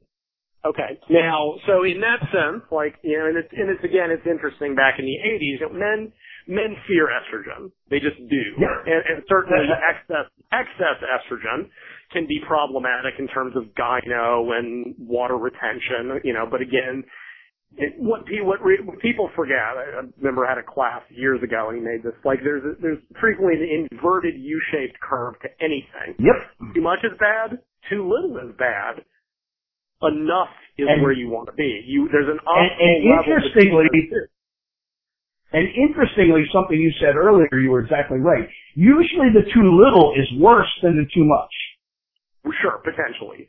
But people found out, they were like, this converts to estrogen bad. They started taking anti-estrogen drugs of various types. They didn't grow as well. And, this was that early observational thing that, well, clearly we need some estrogen for the maximal benefits of anabolic steroids. So going to the thing, all right, so the 19 Nors can potentially, always the irony. Everybody takes these drugs to look great and get women and their dicks won't work. It's just the irony of life. Natural guys want to get lean and have a six-pack, and you can't get it up, so what good is this doing you? Anyway, could you offset the effects of Decadick, if you get it, with adding an aromatizable androgen? Will that produce enough estrogen? That is the real, that is the real thing. And that's why I said that people overuse testosterone kind of as their root androgen as their root drug. Whereas literally, if you wanted to take 1,000 milligrams of nandrolone, literally all you have to do is take 800 milligrams of nandrolone paired with 200 milligrams of testosterone. You'll still, as you said, be seriously superphysiologic. You'll still get plenty of free testosterone to convert to estrogen to keep libido and psyche working properly, but you get the cool anabolic effects of the nandrolone. It's really not nearly as difficult to do as people make it out to be. Sure, you just need to pump in a little bit of an aromatizable drug to fix it. Yeah, exactly. Now again, with the nandrolone, it's kind of a little bit of a bad example. I have met a few people that are just so sensitive to the progesterone effects that anti-nandrolone is negative. But that applies to everybody. There's that random asshole that's allergic to, amoxicillin, and any amount of it's going to fuck them up. It doesn't mean amoxicillin is a shit drug. It just means don't give it to that guy. That's all that means. Yeah. Which is always that interesting thing, in as much as I occasionally see people talking about their steroid use. One guy will use straight testosterone and feel great. And we'll try something else. We'll try, and logically a Sustanon blend. That should work better. And they take and feel like shit. They get whatever, whether it's for whatever reason. And then other people will take a 19 Nor. Fantastic. It's just like that is what they feel good on, or Dianabol versus, or whatever it is. Some people can take all the Anadrol and never feel bad. I remember Duchesne saying, it makes you strong and aggressive and you feel a little bit sick. Some people. So anyway, so back to the PCT thing, right? So this article, again, an old Duchesne piece when they made this realization that the hypothalamus is actually sensing estrogen levels. So basically what this means is that when estrogen was going up, the hypothalamus, that's what told it that your testosterone was elevated, which meant that it should downregulate the system. So, the old idea, and you even brought this up, you said most approaches to PCT are moronic because people go off in their last thing, they take an injection without realizing that even an end state, even a fairly short-acting testosterone, it's staying in the system. People don't know what a half-life is. And it will not drop. You made the point that you're not immediately in recovery. That is still in your system for at least a month, right? Yes. It takes a while for it to completely clear. So Duchesne's new idea for PCT was you should stop your aromatizable drugs a month before the end of your cycle, and the only reason to switch to a non-aromatizing drug is to bridge until estrogen estrogen goes back down, but while keeping at least some anabolic stimulus. From a PCT standpoint, is there not at least some logic to that? Deliberately trying to bring estrogen down but not making that the very end of the cycle, doing it a month out so the injectable clears while at least keeping something in there. I absolutely, and I actually even do something very similar with my clients, but instead of doing that with more different steroids like you just alluded to and like Dan would have, because that was the only option in the 80s and 90s. Sure. In the modern era, we have so many other anabolic potentials that are not sex hormones. We have the access to insulin, growth hormone, IGF-1, all things that will deliver a very strong, non-sex hormone-based anabolic stimulus. So you're essentially bridging that with anabolic stimuli that have nothing to do with the androgen receptor. That's how I would do that. And again, just to your, and a nod to exactly the logic you laid out, it's for estrogen to decline back into normal ranges, and theoretically for androgens to climb back into normal ranges, or at least fall into normal ranges, depending on, what's going on under the hood, and allowing a level of sex hormone normalization while still receiving overall a net positive anabolic stimulus. Or at least, without, or, an anti-catabolic stimulus. Exactly, which is the same thing. Not shrink. All right. Well, I think that certainly covers the whole, would there be any logic then to, rather than using an anti-estrogen on cycle to limit the quote-unquote side effects, because all you're going to do is limit your growth, to putting in an anti-estrogen at the end of the cycle to try to more rapidly bring down estrogen while the, whatever the final compound is. There is, in fact, very solid logic to that, save one point, which is the one that I hammer. No, it actually even does work. It really does do, an aromatase enzyme inhibitor does exactly what it says it does. It's going to inhibit the enzyme that cleans off and manufactures estrogen. So it will do that. Here's my argument against that, and it's twofold. One, what I said earlier is the less drugs you take, the better off you are. Okay, that's key. People just don't acknowledge that well enough. And secondly, again, it's talking about how people know a little of something but lack the bigger picture. The concept that you just laid out completely ignores the idea of binding globulins. You don't realize that the whole time your estrogen and testosterone levels are whatever they're doing, you're building up an enormous cache of these hormones in a holding pattern in your binding globulin. So even if you shut down the production of estrogen, you're still going to get that release from the decay of binding globulins based on your protein turnover rate. So you're still going to get an enormous dump of estrogen over the coming weeks. So it's one of those situations where, again, it's coming whether you fucking want it or not. So why not just own up to it, weather the storm, come out the other end in the best condition possible, and then start the process again. And that's, and maybe this leads into the next issue I know you wanted to touch on. Like, this is the thing I've seen. Again, my focus has typically been fat loss. Everybody wants they want the thermogenic effect. They want I used to see these supplements.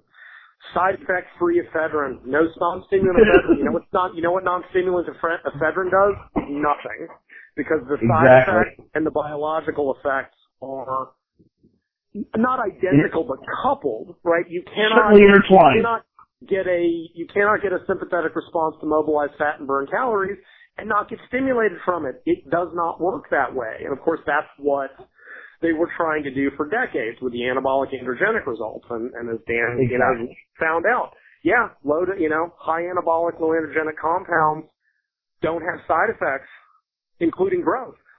Like they don't, not that rapid growth. Like they have a very slow build-up effect.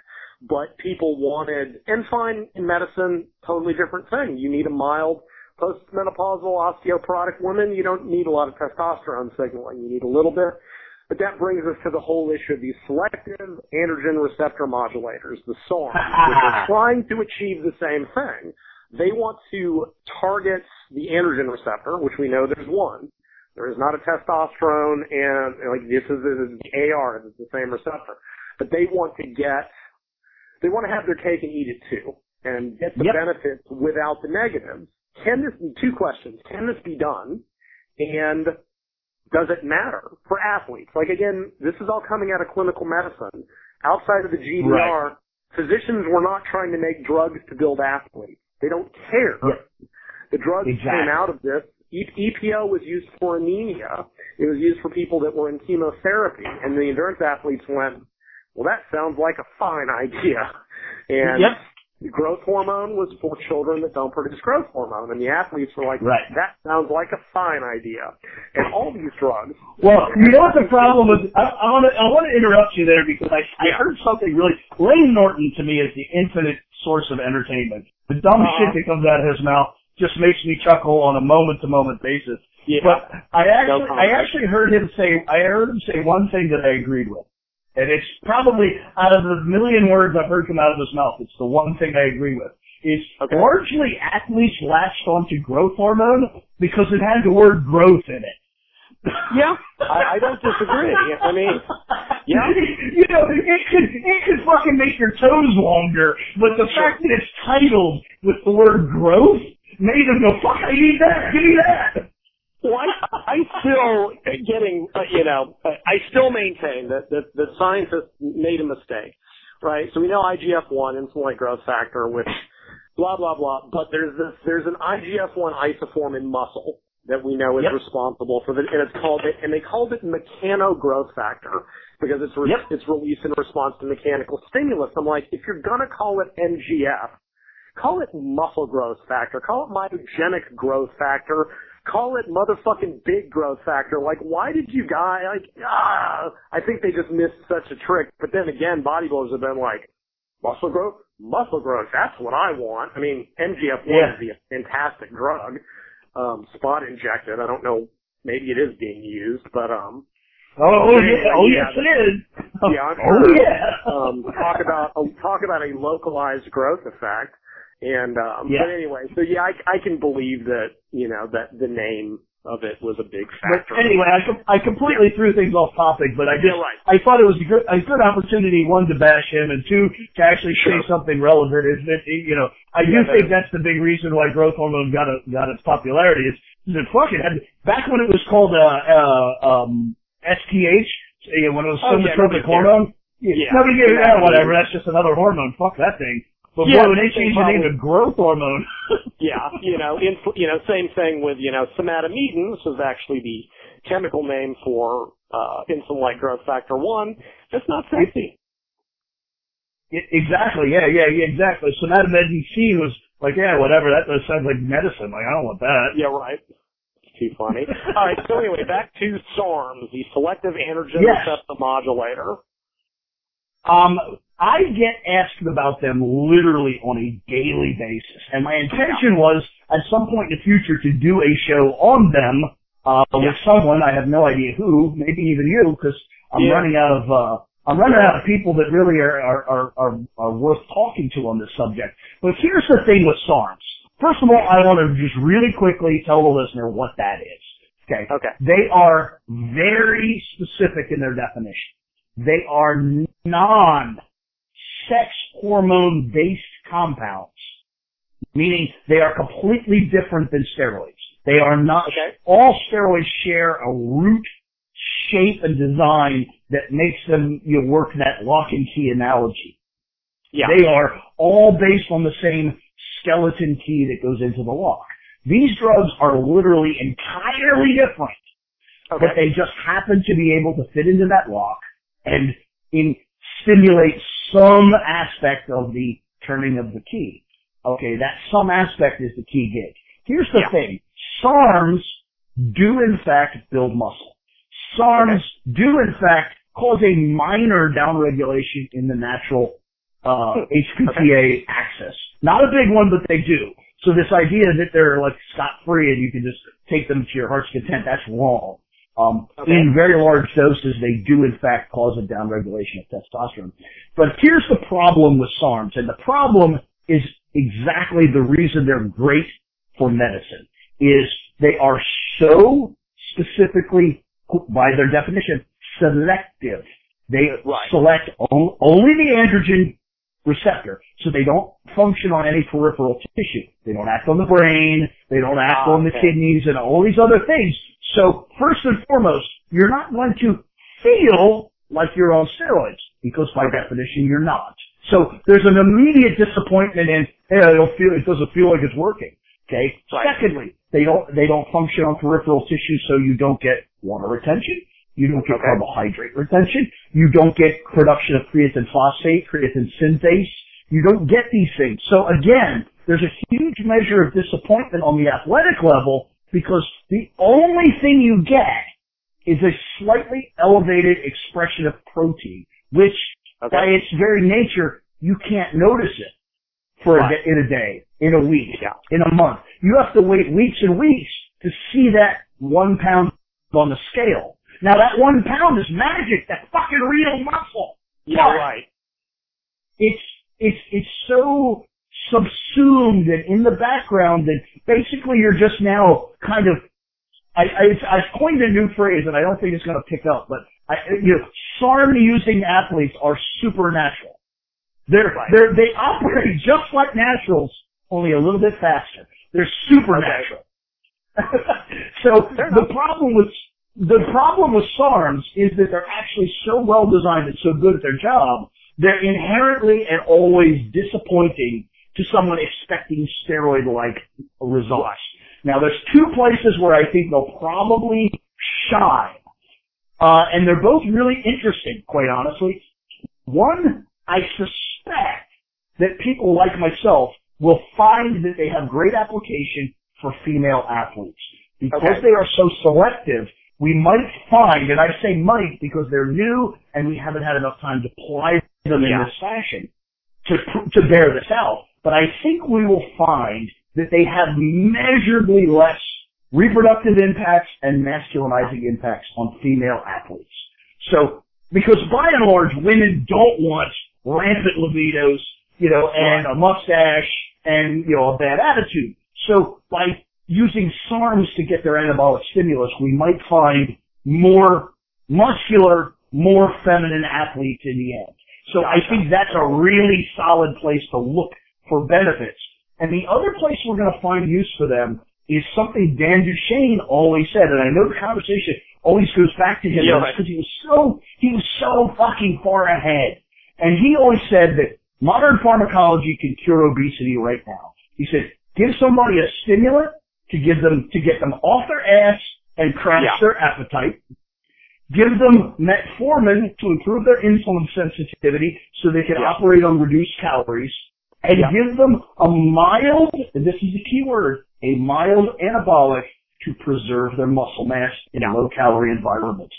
That is where SARMs are going to shine.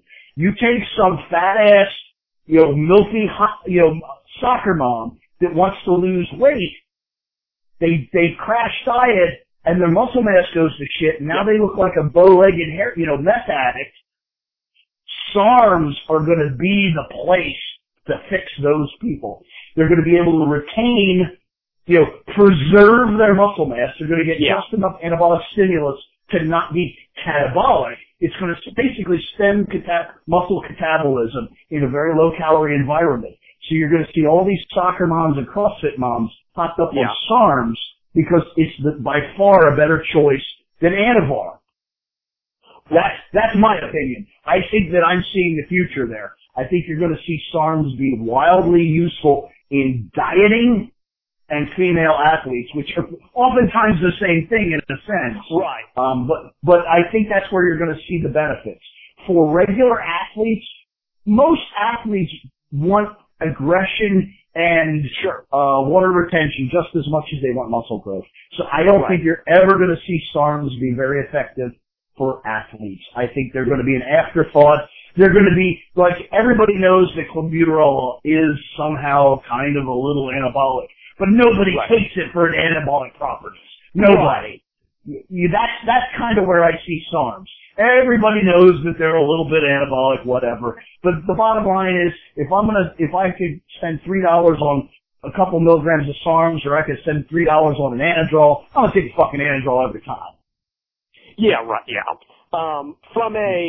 Assuming an athlete is willing to, accept the overall lesser effects, do you think they will be as anabolic in a muscular growth? Like, assuming you're willing to take the slow route, do you think in a male, especially? Okay. No.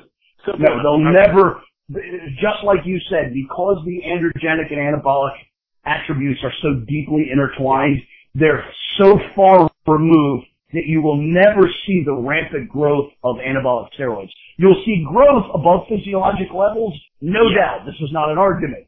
But will they ever give you comparable results, even if you scale that time frame up? I mean, people are taking steroids now for 2 decades. Are you ever going to catch up to that? Fuck no, it's silly to think so. If you put these bizarre parameters and you said, like, if you could only do 5 cycles in your life, and that's it, and you made these weird parameters, you could probably contrive a scenario where they're equal or better. But just remember, it's fucking contrived. Steroids work, and they're relatively safe, and they're relatively cheap, and they're really not going to fucking go away. Just stop thinking that. I suspect, like my own gut feel, if this isn't being done already, there is that. You've got the gym bros who just want to get a little bit bigger and stay buff for the ladies. I suspect naturals will somehow they will play a logical game and somehow conclude that these aren't drugs, hence natural, hence there's still there's a weird mental gymnastics that naturals will often go through. In the same way there's a weird mental gymnastics that drug users will often go through. My favorite, I know, I'm sure you think this is great, going, testosterone's natural, the body makes it. Oh, okay. I hear that all the time. I hear that all the time. Whatever. I mean, you want to maintain, but whatever. But I think I literally, just a week ago, I had somebody tell me, I'm comfortable taking all the testosterone you think I should, because, that's what your body makes, but I don't feel good about I don't feel good about Primobolan. That's man-made. What? Yeah, I know the mental disconnects are amazing sometimes, but anyway, all right. So the mental image that draws up to me is the idea that testosterone is natural. I envision some sort of like milk maiden, like so trying to. I have to go get the testosterone. Well, and I would point out to these guys that women's breast milk actually contains colostrum, so get to it. Enjoy. Yeah.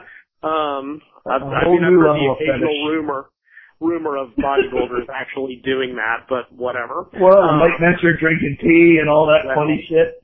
Yeah. So, you mentioned, estrogen, progesterone. These are kind of, again, men freak out over them because they are women's hormones. Even some women, I still see it banish the estrogen because they think it makes their hips and thighs fat. Wrong, but neither here nor there.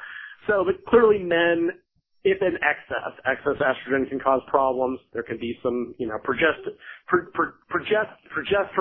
for guys listening to this, like, these are primary female reproductive hormones. Estrogen actually has a lot of beneficial effects. Increases your fat burning, decreases amino acid oxidation. Actually, you inject men with estrogen or give them a patch, they will burn more fat during aerobic exercise. Women actually lose less muscle than men. Estrogen involved in the remodeling part of progesterone. Nasty shit. It causes protein catabolism. It does a lot of very bad things. So clearly for men, estrogen progesterone control or modulation or whatever you want to call it can be an issue. Like, what are the issues? What do they do about it? Should they worry about it? Most people don't like my answer on that. Most people want to hear about a drug that fixes it. They want to hear that, take cabergoline and it will, break down the enzyme that produces progesterone and you won't have a problem. And that's accurate. That is in fact accurate. But my argument is, why are you now taking 2 drugs to accomplish theoretically what you could accomplish with one well-selected drug? If said compound gives you progesterone problems, don't fucking take it. You know what I mean? It's the old going to the doctor that says it hurts when I do this. Well, the obvious answer is, first of all, stop fucking doing that. Well, okay? That's going to be step one. Don't do that.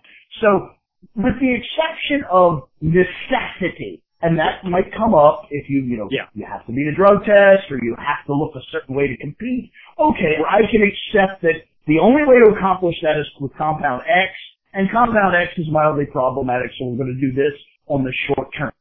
But as a rule, in general, if the compound is problematic for you, the best solution is just don't fucking take it. Right. I know that being the quote drug guru, I'm supposed to be, pro drugs and go take drugs and they're great, but you gotta have some common sense. If drug X, Y, or Z gives you negative side effects, don't take it. Take one of the other ones. Well, and that's, it's funny because, if you want to make an argument that, that you want to talk about, if you look at mainstream medicine, frequently this is what's happening. Well, here's a drug to fix problem one. Well, now we have to give you another drug to fix the side effects of drug one. Now this causes another set of, so here's a third drug to correct the side effects from drug two, to correct the side effects from drug one. It's like you end up chasing down the side effects by causing more problems. Perfect example is, here, you need Lipitor to reduce your cholesterol. Well, now your cholesterol goes so low that you don't have the cholesterol raw materials to produce estradiol, which ultimately it results in, now you have erectile dysfunction. No problem. Here, take, whatever. What's the one they give? Not Viagra, the other one. Cialis. So, because of your Lipitor, now you need Cialis. They might as well just make one drug with one pill with both drugs in it. Yes. Well, and it's some of those weird compounds, which they frequently have done, or from time to time have done. There's, again, I look through my World Anabolic Review just because I find it interesting, and you do find these weird drugs that's like, well, it is a testosterone with a little bit of estrogen. Well, this is for cattle. I mean, that was old Mexican. That was old Mexican sten. You're the only person that even remembers that drug. It was 100 milligrams of testosterone enanthate and I think 10 milligrams of estradiol. Yeah, it was 10 milligrams. And let me tell you something. That shit worked like fucking magic. You took a shot of that and an hour later you felt a foot taller and your dick was so hard it hurt. I mean, seriously, I remember just thinking laying in college because I used to go across the border to Mexico and buy them for $1. Wow. I'm not kidding. They were $1 a fucking 100 milligrams. I remember sitting on my floor at home wishing this goddamn thing would go away. Just like, please make it stop. That's too funny. Okay. So basically the quick solution to estrogen and progesterone control is if you have a problem, take a different drug. Fair enough. Move away from the problematic drug. Don't take 3 different drugs. Yeah, people want to take, a perfect example, like I said, Americans' love affair with testosterone. They want to take 1,500 milligrams of testosterone, and then because of that, they need Arimidex to control the estrogen. They need Cabergoline to control the progesterone. They need, a blood pressure medicine because they're swelled up like a fucking pig. So at the end of it, they're taking 4 or 5 different drugs to get the anabolic effect that they can get for less money, just by taking Primoval and Omasteron or fucking even Anavar. It's just insanity. I don't understand why people can't work their way through that. I realize that not everybody has, college degrees and a lifetime of studying, but it just seems like you ought to notice, wow, I'm really swallowing a lot of pills just to do what I'm doing. Maybe there's a better way. Yeah, I just, it's always, I think it's very endemic to, all athletes are extremists. So some is good, more is Agreed. This is all, bodybuilding we talked about this, there's a personality profile that comes along with bodybuilding. There's an extremist attitude, and of course, Duchenne used to write about, drug lust. you would hear rumors or stories about what the top pros were getting. And he says, like, the lower ranks are shrinking because there's no money. But as soon as a pro breaks through and gets starts making some money off of endorsements, they gain 20 pounds because suddenly they can afford the growth hormone, the pricey stuff that you simply, he's like, but that it causes what he called, growth hormone lust at the lower levels.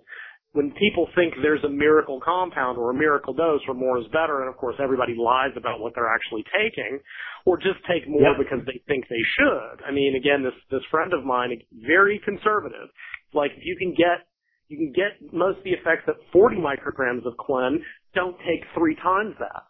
But that's what people do. Agreed. And they keep escalating it, the point you made early on. They feel like it's not working anymore. Well, no, it is. It's just your body is dieting drugs are like this very much. It's like, ephedrine stops working. No, it doesn't. Ephedrine is still raising metabolic rate by 5%. Your body has lowered your metabolic rate by 5%. Hallelujah. I wish more people would pay the fucking at the start, so now you're just at 100. But if you took the ephedrine out, you'd be at 95. So you're still getting a benefit. It just doesn't feel like it. So they have I wish people would listen to more Lyle McDonald, because that in itself is worth the price of admission, no matter what the admission is. Folks, just pay attention. It's so simple. But yeah, so you just get these like, well, if a gram is better, and again, I've seen some of the old supposed drugs. Maybe they were taking this much. And maybe at the pro level, I doubt they need it, but whatever you think your competitors are doing, you have to do, and then do 10% more. It's the nature of it, and we've gotten away from the very reasonable cycles. Guys are 60 pounds heavier, but at what cost? Having to escalate 10 times the dose. The average guy doesn't need or wants to do 280 to gain. Even look at the Basin study, still one of the classics. Yep. He gave 600 milligrams of testosterone a week, which is a big dose, but not ridiculous. When you hear about, Paul Borson and his 1 gram a day stuff, they gained 10 kilos of lean muscle, nearly 20 pounds. Some of it was surely water, but a lot of it was real muscle. And it's like, so your meat example, go to your butcher, have them cut 20 pounds of lean meat. See how fucking much that is. Right. Imagine that distributed evenly over your body. That's plenty. That's a year's worth of progress in 20 weeks. Oh, are you shitting me? Lyle, you're the natural guy. How many natural gain 20? That's a beginner's first year. In general, I tell people this all the time. They think I'm fucking crazy, but you can maybe either support or refute this. The average person doesn't gain 30 pounds of muscle in a fucking career. Well, yeah, this is if you're super lucky, you might gain that much in your first year, and after that, it's going to slow way the fuck down. But yeah, so that's why I love the drugs only help a little. Okay, in 20 weeks, they gained over half and possibly as much as the average person might gain in a career in 20 weeks. Do not tell me that they only help a little. Fuck you. Yeah. I agree with you entirely. Yeah. My favorite response, and I'm just going to pick on drug users here for a little bit because I can do that because I fucking made half of them. Sure. My favorite is you got some guy that's my size. They're 5'4", 220, 230 pounds, 10% body fat. That's me. That's where I am. And then this is what comes out of their mouth. Well, I'm just trying to maximize my genetic potential. Really? Your genetic potential is fucking 40 pounds behind you, asshole. Yeah. Oh, yeah. You think genetically you're getting that big? Like, I swear the drug users forget they're using drugs. I'm like, what the fuck? If you're still chasing your genetic potential, what are you taking drugs for? Yeah, and I think some of that is, again, those mental gymnastics. You still see you know what, it's all hard work. Okay, then why is your bench 100 pounds more when you're on? And I have people go, well, they probably work harder on the drugs. I'm like, they could work 10 times as hard, and you still won't get there. Period. No, absolutely. Period. Yeah, it's not, we've bragged on Westside enough, but as much as we've got all these new technologies, we've got conjugate and chains and bands and all this bullshit, so why are raw records stagnant? Why? Tell me this. Why isn't this adding kilos to the raw lifters? You know who's getting bigger numbers? Not stronger, bigger numbers. The geared guys. It's gear. Yeah. It's gear and shitty judging. Yep. If you look at a 1,200-pound squat, it's 6 inches above what Captain Kirk did for a double at 1,000. It's not the training. It's the training is optimizing the gear, fair enough, but it's not. Nobody's stronger than they were. They are better. And there's a TED talk by a guy I forget who looked at all this. And he goes, if you look at the performances, the improved performances in human sport, it's all equipment. Yep. The surface of the track has had more. The surface of the track has had more. Yep. Yeah. They actually, I saw a really, I think it was in Sports Illustrated, they talked about the surface of the track in 100 meters has had more impact on speeds than the actual athletes. Yeah, I saw, he did, I think, a number, and he said if you went back to the old running tracks, over half of the sub-4-minute miles go away. Period. Yep. I mean, there were guys in the 70s that had an 85 VO2 max, Prefontaine. That has not changed. Muscular force capacity has not, none of this stuff has gone up. What has improved, you know, when they introduced those new Magic swimsuits, people set records every heat. And as soon as they took them away, or in cycling it's the drugs, when they cleaned it up, everyone was 5% slower. Well, are you going to actually tell me, did training devolve? Did people forget how to train in that year? No. When they took the drugs out of Olympic lifting, everybody was 5 to 10% behind the world records and couldn't touch them.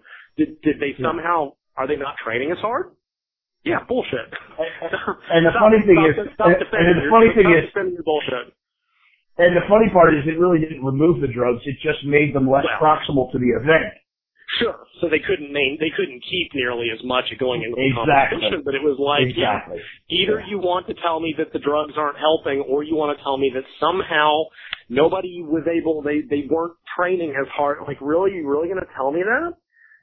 But that's what people, they want to think it's just all the hard work and the drugs are just, you know, helping a little bit. Well, fine, then do it without the drugs.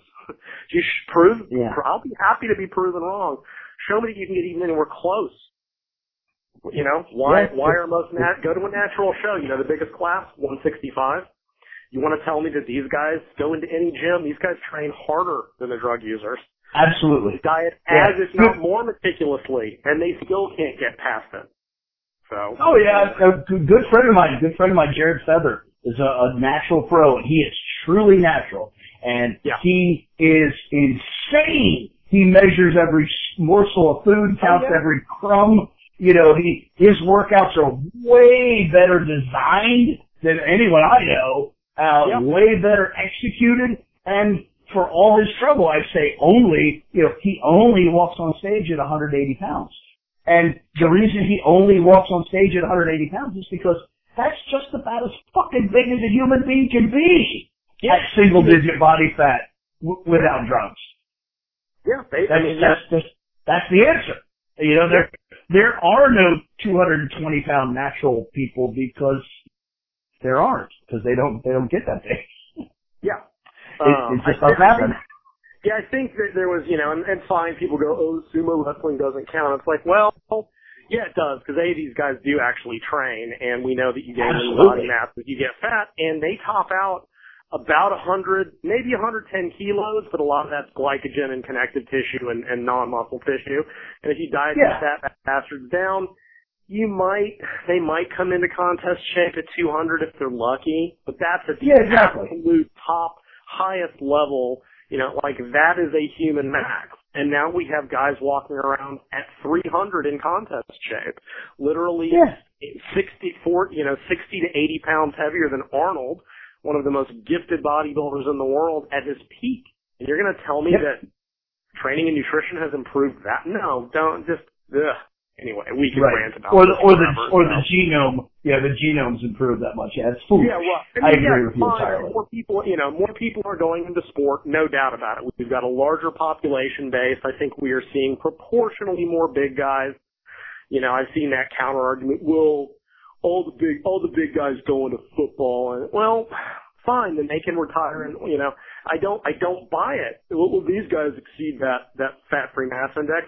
Well, sure, and we know there's no drugs in football. Oh, no. There's never been. Oh, wait, they used to put Dianabol on their cereal in the 80s. Come on. Yeah. Just, even at the collegiate level. Shit, my grandfather swallowed Dianabol like they were fucking breath mints. Yeah. I mean, this is not a question. I was there. I know. Yeah. Yeah, right. And he was a pro wrestler. My grandfather swallowed, I'm not kidding, probably 100, 120 milligrams a day of Dianabol just because, why wouldn't you? It was cheap and it was there and they were, they were called, quote, vitamins. Why wouldn't you take them? Well, yeah, sure. I mean, yeah, and it was totally legal at that point. So yeah, why wouldn't you? Exactly. All right, I think. Do you have any other topics you wanted to there's discuss? 1,000 things I could mention. But honestly, I think we did pretty good justice to the couple things we wanted to talk about. That cycle design needs to be, considered with a little more forethought in terms of what the drugs actually do and in terms of what you're actually trying to get out of it. By and large, PCT is a scam to sell you more and different drugs. and what we didn't touch on is, the pantheon of useful ancillary drugs, clenbuterol, growth hormone, insulin, metformin, all of those things. And I think that they probably warrant an entirely separate conversation because by and large they're not steroids, so they kind of fall into a not steroid category. And their use is as diverse as they are. It's a matter of, what are you trying to get out of it? What do you need? What's the purpose for you doing it? So I think they all deserve their own thing. And like we both agreed going into this, I think any conversation in terms of women is one, very delicate, and two, very different than talking about men. Because you can't turn a man into, I guess you can in some but he's more Right. You can turn a man into a bigger or better man, but when you start talking about applying sex hormones to women, you're literally talking about transgender mutation, and that requires a great deal more specificity and skill. Sure. So, even if unfortunately it's being thrown out the window now in favor of, it's really, and I mean, I realize, athletes have frequently not cared and they're chasing that goal and whatever, but it's like, even as coaches, there's a responsibility, Absolutely. And again, Duchesne, once again, he one of my favorite articles by him, Death Wish Dieting, from the old Dirty Dieting newsletter. Absolutely I reread it every few months because it's just such a fascinating piece. And, and as much as Anadrol is thought of as a non-female friendly drug, he was like, look, that one drug alone is all a woman needs. Period. Yep. It's better than 10 more expensive drugs with more side effects that are usually faked, that are shitty anabolic. Like, that single drug alone is all a woman will need to get big, and it'll work great for her pre-contest. And even at the time, he was like, and if I take it out 10 days before, she'll pass the drug test. And you don't have to worry about all this other goofy shit going on. But even beyond that, you can get a little masculinization, but most of it's reversible, if not major. It's like that single thing gets around a lot of the problems that women are going to run into, or just as a coach. And then you hear coaches doing like, we're going to use that and some injectable testosterone and all this other shit that just gets really, I don't know if it's because they're thinking from a male perspective in terms of dosing, don't care, don't know, and, they're literally ruining women permanently. The GDR didn't give a shit. They were happy to ruin their athletes. That all came out later. Yeah. But they didn't give a shit. That was about winning medals. Especially I have a certain respect for that attitude as long as that's your attitude. What bothers me is people that, somehow project this belief or this attitude that they're, doing things, quote, the right way or the safe way or the whatever. Sure. And the minute you say that, you're a fucking liar, because there is no right way. There's no right way to apply male hormones to a female physiology. There's more and less dangerous ways. There's no right way. Yeah, there are better or worse ways, and that's it. Although it is interesting there, just to, completely tangential, there is now a tremendous amount of interest in low-dose androgens for older women, certainly, yes. For a number of reasons. Even there's, birth control. One of the hilarious ironies is that birth control, in addition to tanking a woman's hormones, part of the reason it works is it makes her not want to have sex with her partner anymore because it changes it tanks testosterone, it cuts it in half, cuts free testosterone in half. Like a lot of the effects, or as I rudely told someone one time, a comedian I heard, said, the real reason birth control works makes you fat and have zits and nobody wants to fuck you.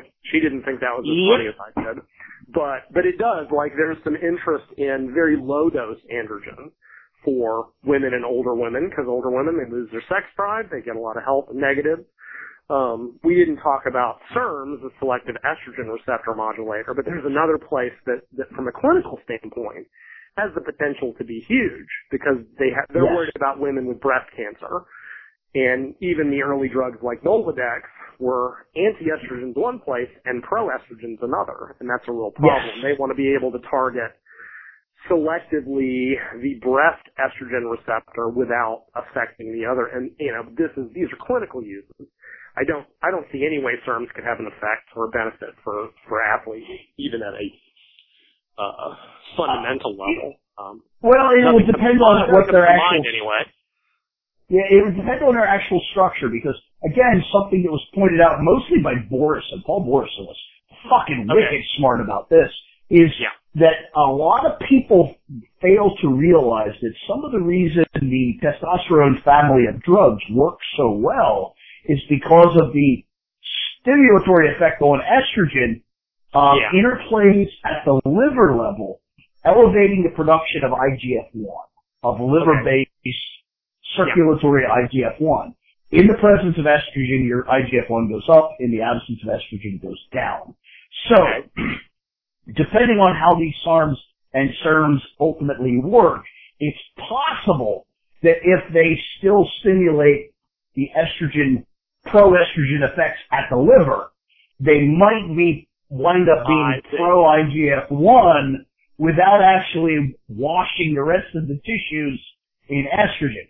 So I'm not saying that's the case, but ultimately, depending on the structure, they could have that ability. Or perhaps really clever chemists could intentionally coax out that aspect in a sort of a two-layered therapy where, in the presence of this estrogen-modified drug and this growth hormone, you might get super, super physiologic levels of IGF-1. Which could be wonderful in treating something like, muscular dystrophy or something like that. Sure. So it's not impossible, but that's really obtuse and abstract and not germane to this conversation, but it's a thing. Sure. But, it's funny. One way or another, athletes always find a way. Like, all these drugs that you wouldn't, and usually it requires someone really looking outside of the, like the ticlitrental thing. That didn't occur to anybody. And Dan was very concerned about not having his athletes pass out. And it was much of, he even talked about it. He's like, I hate the diuretic use. I hate the abuse. It's not good. It's really going to fuck up because, people were dropping dead and just going unconscious. And he's like, but if, this is what's required. And if you're going to do this or have to do this as the nature of your sport, it only makes sense to do everything preventative in your power to limit the risks. The only way to eliminate them is not to do it. That this is the reality. If you don't want the risk, don't do it. But if you're going to do it, you better do everything in your power to make sure you don't, die or pass out or whatever badness can happen, which is sadly a lot of things at that level. So yeah, it's, some way if there's a use for one of these drugs to maybe have a potential benefit, some athletes will figure it out, and very much so before the research catches up with it. I mean, that is a reality. Bodybuilders have always, and athletes have certainly pushed the boundaries by coming up with very creative uses of these drugs, even when they weren't the most. Innovation, my friend. Innovation. Which came out of, this is the goal to be the best. I recently reread a book called The Secret Race. It's by Tyler Hamilton about, working with Postal and Lance. And it's like, yep, they jumped on EPO. They developed a test for EPO. It was actually a doctor, a doping doctor, who made a lot of money off his athletes, who figured out that, we can, rather than going high doses at once, we'll microdose into subcutaneous fat and get all the benefits, but pass the drug test. And then when that failed, they went amazingly back to blood bags, to just flat out blood doping that had been replaced by EPO. That became the better way to do it. And then they had the most fascinating thing I reread in that book. They were talking about you had some athletes getting popped because they had been using anabolics when they did their blood removal. So when they retransfused it, even though they were clean at the time, they were reinfusing blood that was tainted. They called it an echo positive. I think my favorite story, talk about innovation. Suppose cyclists take ancillary riders. They take a full team and only 9 guys in my race. They take 12 guys on the team. They always ensure that one of the secondary cyclists has the same blood type as the team leader. Now, why do you think that much? They can use them. They fucking straight up use them. They vampire them. They straight up will go, your only job here is to carry blood that we can give to our top rider if he needs it. That's fucking crazy. But cycling, my God, the way they've gotten around all these problems was just creative. It's insane, but that's the nature of elite level sport. Bodybuilding was always drug warfare, because it was steroids and then anti-estrogens and thyroid and Clen, and then we needed, tanning drugs and had to thin the skin and water balance, and, they just kept tacking things on. So, actually, do you know, did leptin ever make it into the pro ranks? Or was it simply too expensive? Not only is it too expensive, but it's way, at the moment, at least all the feedback I've gotten, and this is like super, cuspy stuff, but the few people I've heard that are fooling with it, it's so wildly responsive that nobody can control it. Really? The slightest administration just throws shit so far out of whack. You get people where they have, appetite to the point where they're like literally going insane and gnawing on doorknobs, or they don't eat for 5 days. Interesting. Fascinating. It really is.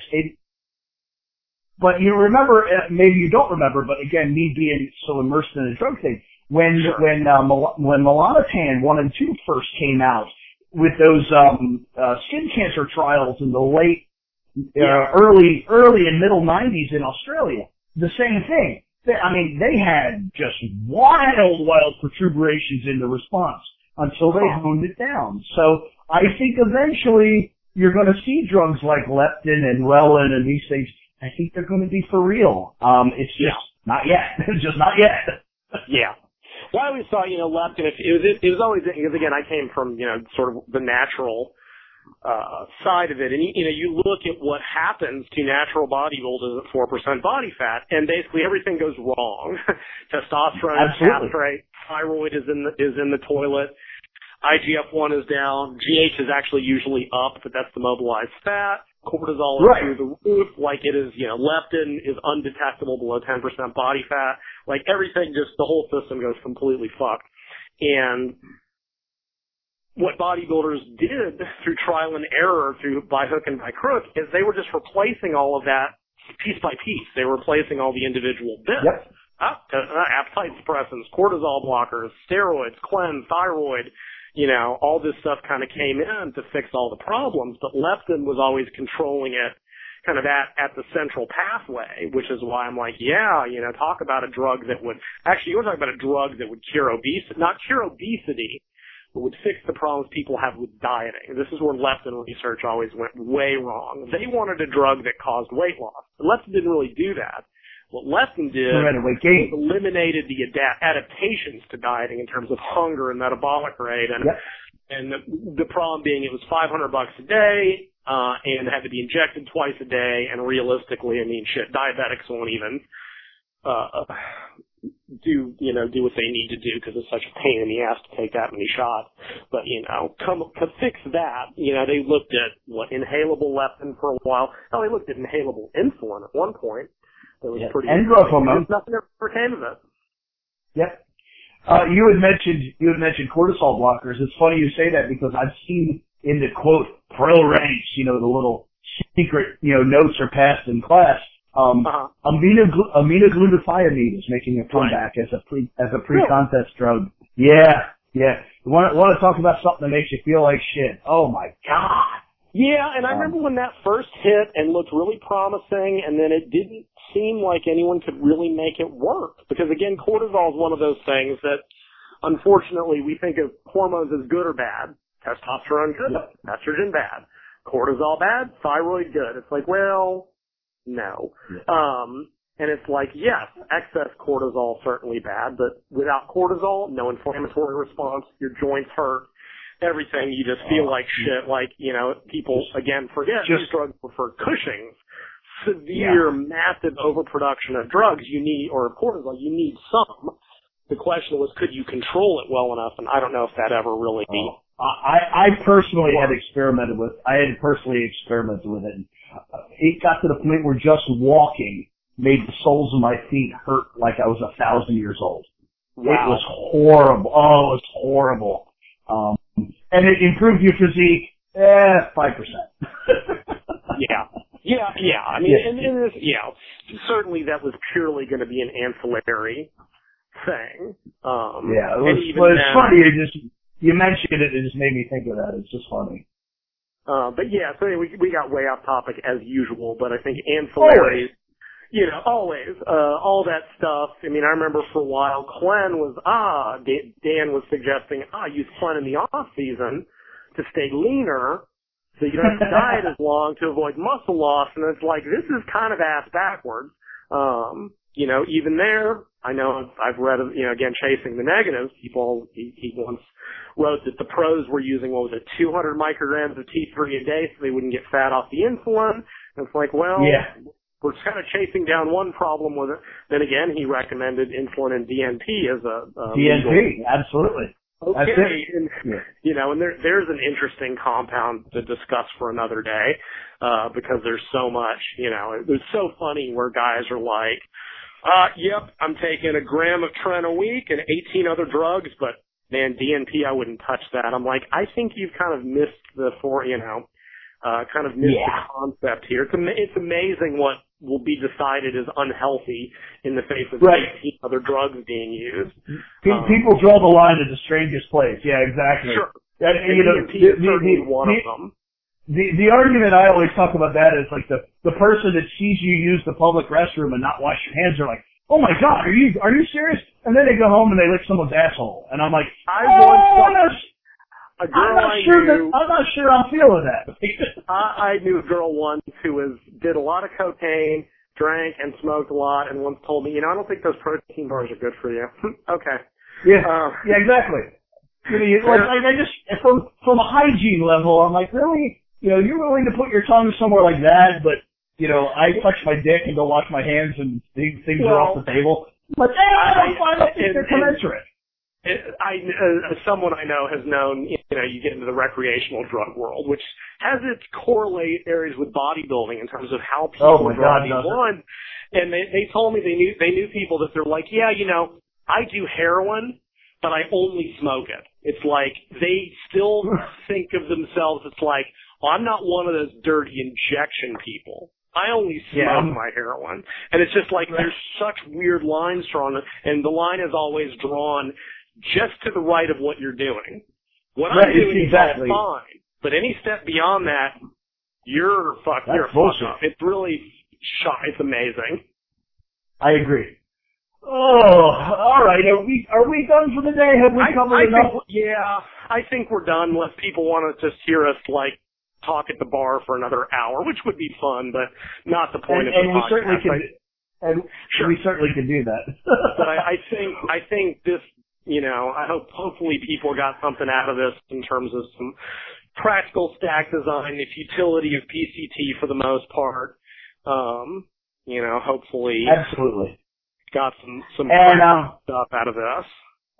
Yeah, and like we said through this conversation, probably come back some point, sure, and tackle both the grand world of ancillary drugs, or at least non-sex hormone anabolics, maybe. Right.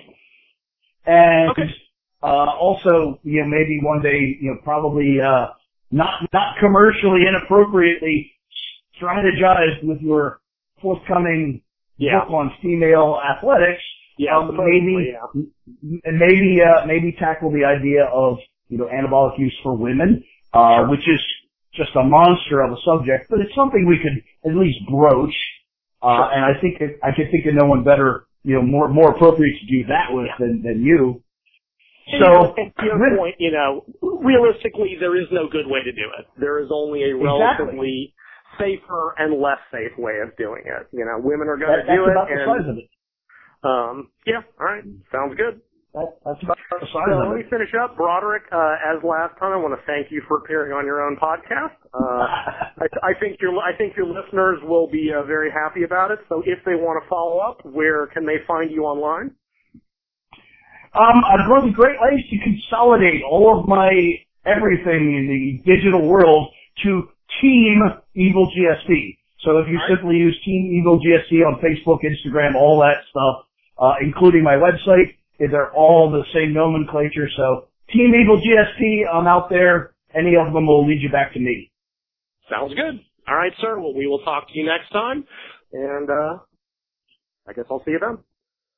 Excellent. And let me thank you for just being one of the few people willing to talk about this stuff, and one of the few people with enough scientific acumen to talk sensibly about this stuff. So thank you for being Ronald McDonald, okay? Thank you, sir. All right, we will talk to you next time. Excellent. Thank you. Thank you for listening to Sports Performance Radio.